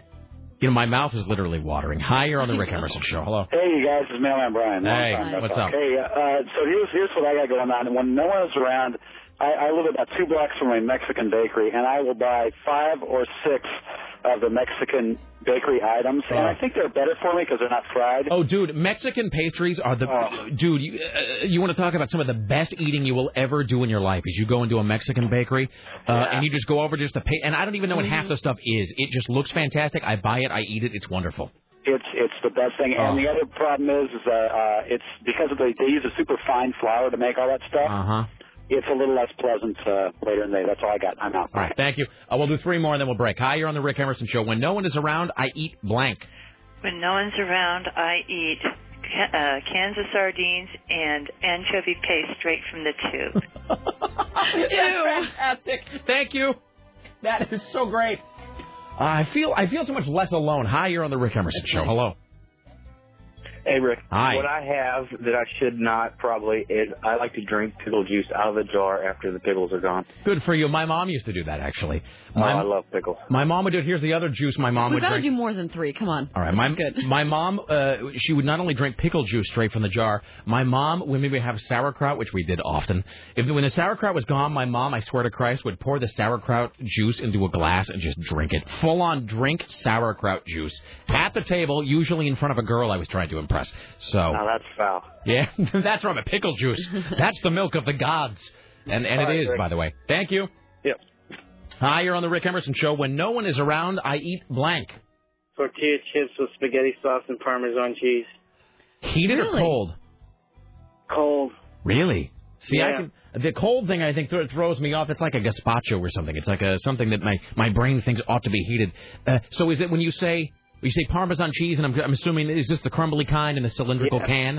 Uh-huh. Like the Kraft green can of Parmesan? Yeah, but it's the fresh stuff you can grate. You're a good person. Thank you. Yep. All right. This is so deeply satisfying. It is. Hi. You're on the Rick Emerson Show. High Concept Tuesday. When no one is around, I eat blank. You got my chocolate in your peanut butter. Scoop of peanut butter in the spoon, stick it in the chocolate chips, and then eat it. In chocolate chips? It's bad. That's great. No, and the great thing about that is, let me ask you this. I really do. I think I might have a problem because this is almost like food porn. Let me ask you this: do you do the thing where you get? What else do you do? And I've done all of these things. Do you do the thing where you get the extra large spoon, lots of peanut butter, you dip it into the chocolate chips, and then when you put it in your mouth and you eat it, you just eat like the first part that has the chips, and then you use the same peanut butter, the leftover, to go back in for the second round of chips? Oh, without a doubt. And I get the Costco bag of chocolate chips. See, it's like the 5-pound bag because I would hate to run out. Of course. No, that's the other thing. When you go to the store specifically to buy junk food, you always overbuy. Because... Oh, and it's Jif peanut butter with the nuts. Of course it is. Yes, I wouldn't have it any other way. All right. Thank you, my friend. You bet. I'm sorry. This is awesome. Yes, it is. Hi, you're on the Rick Emerson Show. Hi, Rick. Hi. Hey, I make cheese fondue, and then put applewood bacon, fresh applewood bacon into it. Really? You chop it up, or do you just No, I fry it, then so it's nice and crisp and crumbly, and chop it up so it's all fine and crumbly, and mix it in with the hot cheese fondue, and then sit down with a loaf of French bread and eat the whole thing. Oh, that's fantastic. Oh, that sounds awesome. That really does sound... It is. Hey, what's really good, too, is if you just hollow out, like, a section of the French bread, you can just pour the cheese fondue inside of it. These calls have all been sent here right for the bowels of hell. All right. I'm a bad fat man. Excellent. Thank you, sir. Thank you. All right. Tim is looking at us with a mixture of interest and scorn, I can tell. No, more interest. Tim, would you like to weigh in on what you eat when no one's looking? Tim's Cascade potato chips, lightly salted. You're crazy. Is this going to be like your You're thing about nuts. how you allow yourself one packet of sugar wafers from the machine in the kitchen per week? Because they don't have the sugar wafers Really? anymore. Yeah, I am bummed about those. I'm not the only one who likes those. They're really good. I've eaten 3 they packets take away of those everything at a I sitting. love. Yeah, no, it's true. Hi, you're on the Rick Emerson Show. High Concept Tuesday. When no one is around, I eat blank. Hi, is this me? Yes, it is. Hello. Hi, my husband makes icing for cake. Uh-huh. 4 ingredients: vanilla, sugar, milk, and butter. Makes it really runny, my whole stick of butter, and then dips the chocolate cake into it. Double dips instead of icing it. Oh, see, here's the thing, is that I'm not even much of like a cake or icing person, but I can sense your appreciation of it, and I can see how that would just be the most dangerous thing in the world to have around. Dangerous, yet wonderful and delectable. Double chocolate cake. And my husband is voice number 2. All right, thank you. Bye. Bye. I don't ever want this to end. This bit? Can we? Do you feel less alone? No, it's great. No, what we should do, we should break and then there are continue this after the news. There are shows that just do this for 4 hours, Sarah. I used to do a show that just did this for 4 hours. Do you wish to continue this? Yes. Now, in lieu of the top 5, perhaps? Yes. All right. So, Tim, I'll tell you what. We'll take a break. We'll come back. Tim will do some news, and we will continue this. So we'll just, we'll kind of round out the show with some more of these calls. And if we have time for the top 5, great. If not, we'll do it tomorrow. It's not time intensive. All right. Back after this. It is High Concept Tuesday. Stay there. Tim around the corner. More of your phone calls. It's the Rick Emerson Show. Really? You asked for it. And there's no pizza in the kitchen, you whore. I just want to see how Oh, he does have a problem. I'm sorry, fatty. I'm equal parts sad and glad. I really went and looked in the kitchen and there was no pizza. And then I saw you running down the hall. Shut up. I didn't think you believed me. This is, I really have to say, this is kind of a fascinating cultural study we're doing here. I'm getting emails like, I eat a bowl full of Cinnamon Toast cereal, a Cinnamon Toast Crunch cereal with chocolate syrup poured all over it. Like with milk in it? I don't believe so. Well, okay. This is the wrong song, isn't this? I Saw the Sign? No, they all sound the same. They all are I Saw the Sign. I hate Ace of Base.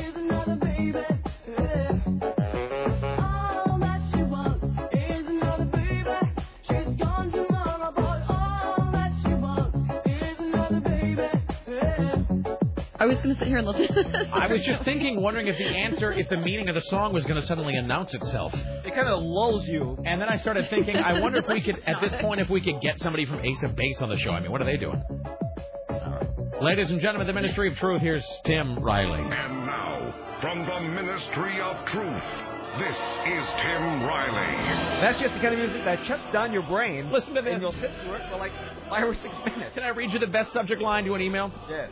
Rick, when no one else is around, I eat chip remnants and dip with a spoon. I've done that. Listen to this. I've totally done this. He says it speaks equally for my gluttony and frugality, but when I've run out of tortilla chips that are large enough for dipping into salsa or cheese, I dump all of the crushed chip fragments into a bowl, pour the remaining dip over the top, stir it, and eat it with a spoon. He says it's like white trash cereal, and I'm always afraid someone will walk... Okay, here's what I've done. Like if you have a glass jar of dip, and you get to the bottom where like your big fat hand can't fit into the dip anymore, and your chips are all kind of just used, I have totally done the thing of taking the glass jar of dip, pouring the chip fragments up there, and then mixing it up with a spoon and taking it out with a spoon. I've done that. God, I'm disgusting. Mm-hmm. I'm sorry I'm so disgusting, everybody. Everybody come see how disgusting I am. Here's Tim Riley. Well, Jamie Barber is one bad girl, allegedly. She faces attempted murder, menacing and lawful use of a weapon, and attempted assault charges. That's not sexy at all. It all started when Barber, apparently drunk, became angry at noise her neighbors were making and pointed a shotgun at a group of about 10 people. So one of the neighbors wrestles the gun away from this woman, which proved to be unloaded, so they got the gun out of her hand. Then Jamie runs back into the house and comes back with another gun, aims it at the group again, pulls the trigger, but it was unloaded. Police arrived, she ran back into the house, and she had to be talked into coming out and surrendering by a negotiator. Police say they've been called to her house several times for recent incidents involving her and her neighbors, who don't have an address, but if you live near there, I'm sure you know who Jamie is. You know who they are. Barack Obama's wife, Michelle, will be on The View tomorrow. Got a double snuff watch here. Really? Yeah. All right, here's your double snuff watch for Tuesday. Do I know who these people are? Yes. All right. I have no idea. Here's your double snuff watch for Tuesday on the Rick Emerson radio program. Sid Charisse, the long-legged Texas beauty who danced with Gene Kelly and Fred Astaire, has passed away. She was 86. She apparently had a heart attack at Cedars-Sinai. She appeared in many Technicolor musicals in the 40s and 50s, you'll remember. She was 5'6", but in high heels and full-length stockings, she seemed serenely tall. She moved with extraordinary grace. Her flawless beauty and jet black hair contributed to an aura of production that Astaire described in his memoir as beautiful dynamite. Sid Charisse is 86. Speaking of small women, you know who was calling into Charlie Tuna when I was listening to his show in San Diego? Who? Charo. Oh, she's still around? That's what I said. So Laura and I are sitting there. Oh, sorry, I'm like tucking my microphone. She was on the Surreal Life. I didn't know that, really? Mm-hmm. Yeah, we're sitting there in San Diego listening to Charlie Tuna out of L.A., and he's like, hey, who's that on the phone? And he answers the phone, and hello, it's Charo! And we were just like, what? It really was like falling back into it's like some weird audio version of The Love Boat or something. And Tony Schwartz, who created the infamous Daisy ad that only ran once during the 1964 presidential race, has died. He was 84. He started his career as a graphic designer. The scene that changed into a countdown for the atomic blast only played once, so let's play part of that. So it's a little girl picking flowers. 3, 4, 5, 7, This is 60 seconds. Well, you get the idea. Yeah, and then she died. Are to go into the dark. We must either love each other or we must die. So this is the thing where she... For President Johnson on November 3rd. The stakes are too high for you to stay home. She's doing the loves me not thing off of Daisy, right? And then there's atomic blast. Yeah, there's a mushroom cloud. Yeah, it's a creepy spot even now. Yeah, it only played once. Yeah, it's terrifying. And it was in black and white, too. Anyway, that's our Snuff Watch for today. All right, there's your double Snuff Watch for Tuesday.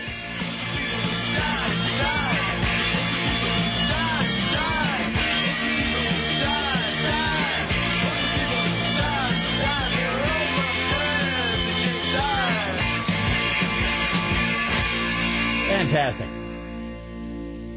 So let's get back to our program. Are you going to stay in here and hear the shame, Tim, or are you going to prepare more news? I have to go prepare more news. All right, ladies and gentlemen, a busy day. Tim Riley, greatest newsman in the history of the world, back at 4, 5, 6, and 7, top of the hour. Do you mind if I move Letterman? Yeah, that's fine. Okay. Rick, I make white trash pizza. That is wheat thins covered in tomato paste, pepperoni, black olives, and baked with cheddar cheese. White trash pizza. All right. That sounds awesome. It is High Concept Tuesday. Today's High Concept topic is this. When no one is around, I eat blank. Hi, you're on the Rick Emerson Show. Hello. Okay. I will make a sandwich with Jif peanut butter on one slice of bread, Cheese Whiz on the other slice, and in between, Doritos. Really? Oh, yes. Now, well, that's not so weird, I guess. What kind of cheese is on the other side? Cheese Whiz? Cheese Whiz out of the jar. Out of the jar. So, see, because here's the thing about my wife always says, when I buy the spray cheese, which I do often, she will call it Cheese Whiz, and it's not. A Cheese Whiz actually comes out of a jar, and it's sort of a weird... It isn't Cheese Whiz? I thought that was Cheese Whiz. No, none of that spray cheese. It's like Easy Cheese. Easy Cheese, Cheese right. Whiz comes in a jar, and it is about the consistency of cream cheese. And by the way, Cheese Whiz is actually, its reputation is coming around a little bit. There are actually certain chefs now that will only use Cheese Whiz in their kitchens. So, yeah. Yeah, the only way that I can assuage my guilt is with a Viso straw key, more of everything good. Good for you. Thank you. Yay. All right. Thank you. All right. You sing this thing from Aaron? He has you on mic? Where he has me on mic. We recorded the Aliens commentary, and there was a lot of food there, and apparently I'm on mic saying, hand me the chips, and then somebody says, they're gone, just chip dust. And then I guess I'm on mic then saying, pass it over, and then I funnel all the chip leavings into my mouth like some sort of salty pixie stick. Hi, you're on the Rick Emerson Show. When no one is around, you eat what? Well, sometimes during nature's special time, I get sugar and salt cravings. Is that true? I didn't know that was part of it. For me, it is. And I have been caught several times dipping salt and vinegar chips into chocolate frosting. Well, I think that the salty and chocolate or the salty and whatever together, I think that is very much I think it is more of a girl thing than a guy thing. Like, as I always say, the number of girls I knew growing up. Hello. I'm a professional broadcaster. The number of girls I knew growing up who they would do this thing of like taking their McDonald's French fries and then like they would dip them right in that into the see it's a girl thing. Those are good. Frosty or Wendy's Frosties are the same deal. Yes. Dip them in. Oh, sweet nectar of the gods. Thank you. Best show ever. All right. Thank you. You see, don't we all feel bonded now? You know, the thing is, because we're all filled with shame, none of us are filled with shame. It's true. Just like how you and I, when we eat our pizza together, it's like we're not eating the pizza together. That's right. All right. Or else we're mental. Hi, you're on the Rick Emerson Show. Hello. Hey, Rick. What's up? So after Thanksgiving a few years back, we had leftover Cool Whip, and I was kind of, I was looking at it because, I just didn't want to, eat it off my fingers or whatever, and I go to the, as you call it, the sin drawer, and there were a box of Nilla wafers, dipping Nilla wafers into Cool Whip, and I must have pounded probably a half a box of Nilla wafers. And the thing is, I mean, there's got to be some scientific explanation for this. I've heard it speculated, and I don't know if it's true or not, but I've heard it speculated that the reason we do this sort of thing, that bad fatty food is so easy to eat, is especially in modern times, it's designed to be good, by big, multinational food companies. But also, I've heard it speculated, and I tend to agree with this, that it dates from our compulsion to eat fat dates from a time when there was no refrigeration, and if you found if you were on the trail of a lot of food, if you had good food, you didn't have anywhere to store it, and so you stored it in nature's refrigerator, which is just by eating it and turning it into fat. And because you never knew when lean times were going to happen, and you couldn't leave the food to go to waste, and so you would eat it all and just store it as fat. And that's why the fattiest foods are the ones we want to eat the most, because it is your like sort of genetic programming and telling you to stockpile food or to stockpile fat against coming famine or something. So that totally makes sense. Does that make you feel better about it, sir? Well, and what I want to do is I want to tie it into today that they now have Nilla wafers that are kind of spongy with the middle portion of the Oreo cookies, and so they're doing a Nilla wafer sandwich. A spongy, soft Nilla wafer sandwich. Man, those things are like crack. Thank you. So good. All right, thanks. Bye now. This says, Rick, when I'm alone, I dip thick-cut cooked bacon in caramel. Bacon. Back after this to wrap it up. Stay there.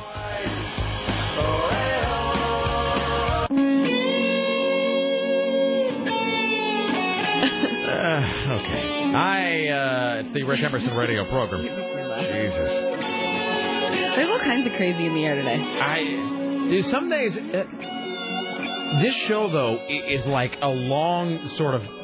This show is kind of like an audio version of the journey to return the one ring of power to Mount Doom or something, where we start in one place at 11, and by the time it's 3 o'clock, we have gone through so many different areas of discussion and topics and weirdness, and, I mean, it's all great. It's just, 1 minute here? All right. Yep. Let's see how many of these we can do. It is High Concept Tuesday. When no one is around, I eat blank.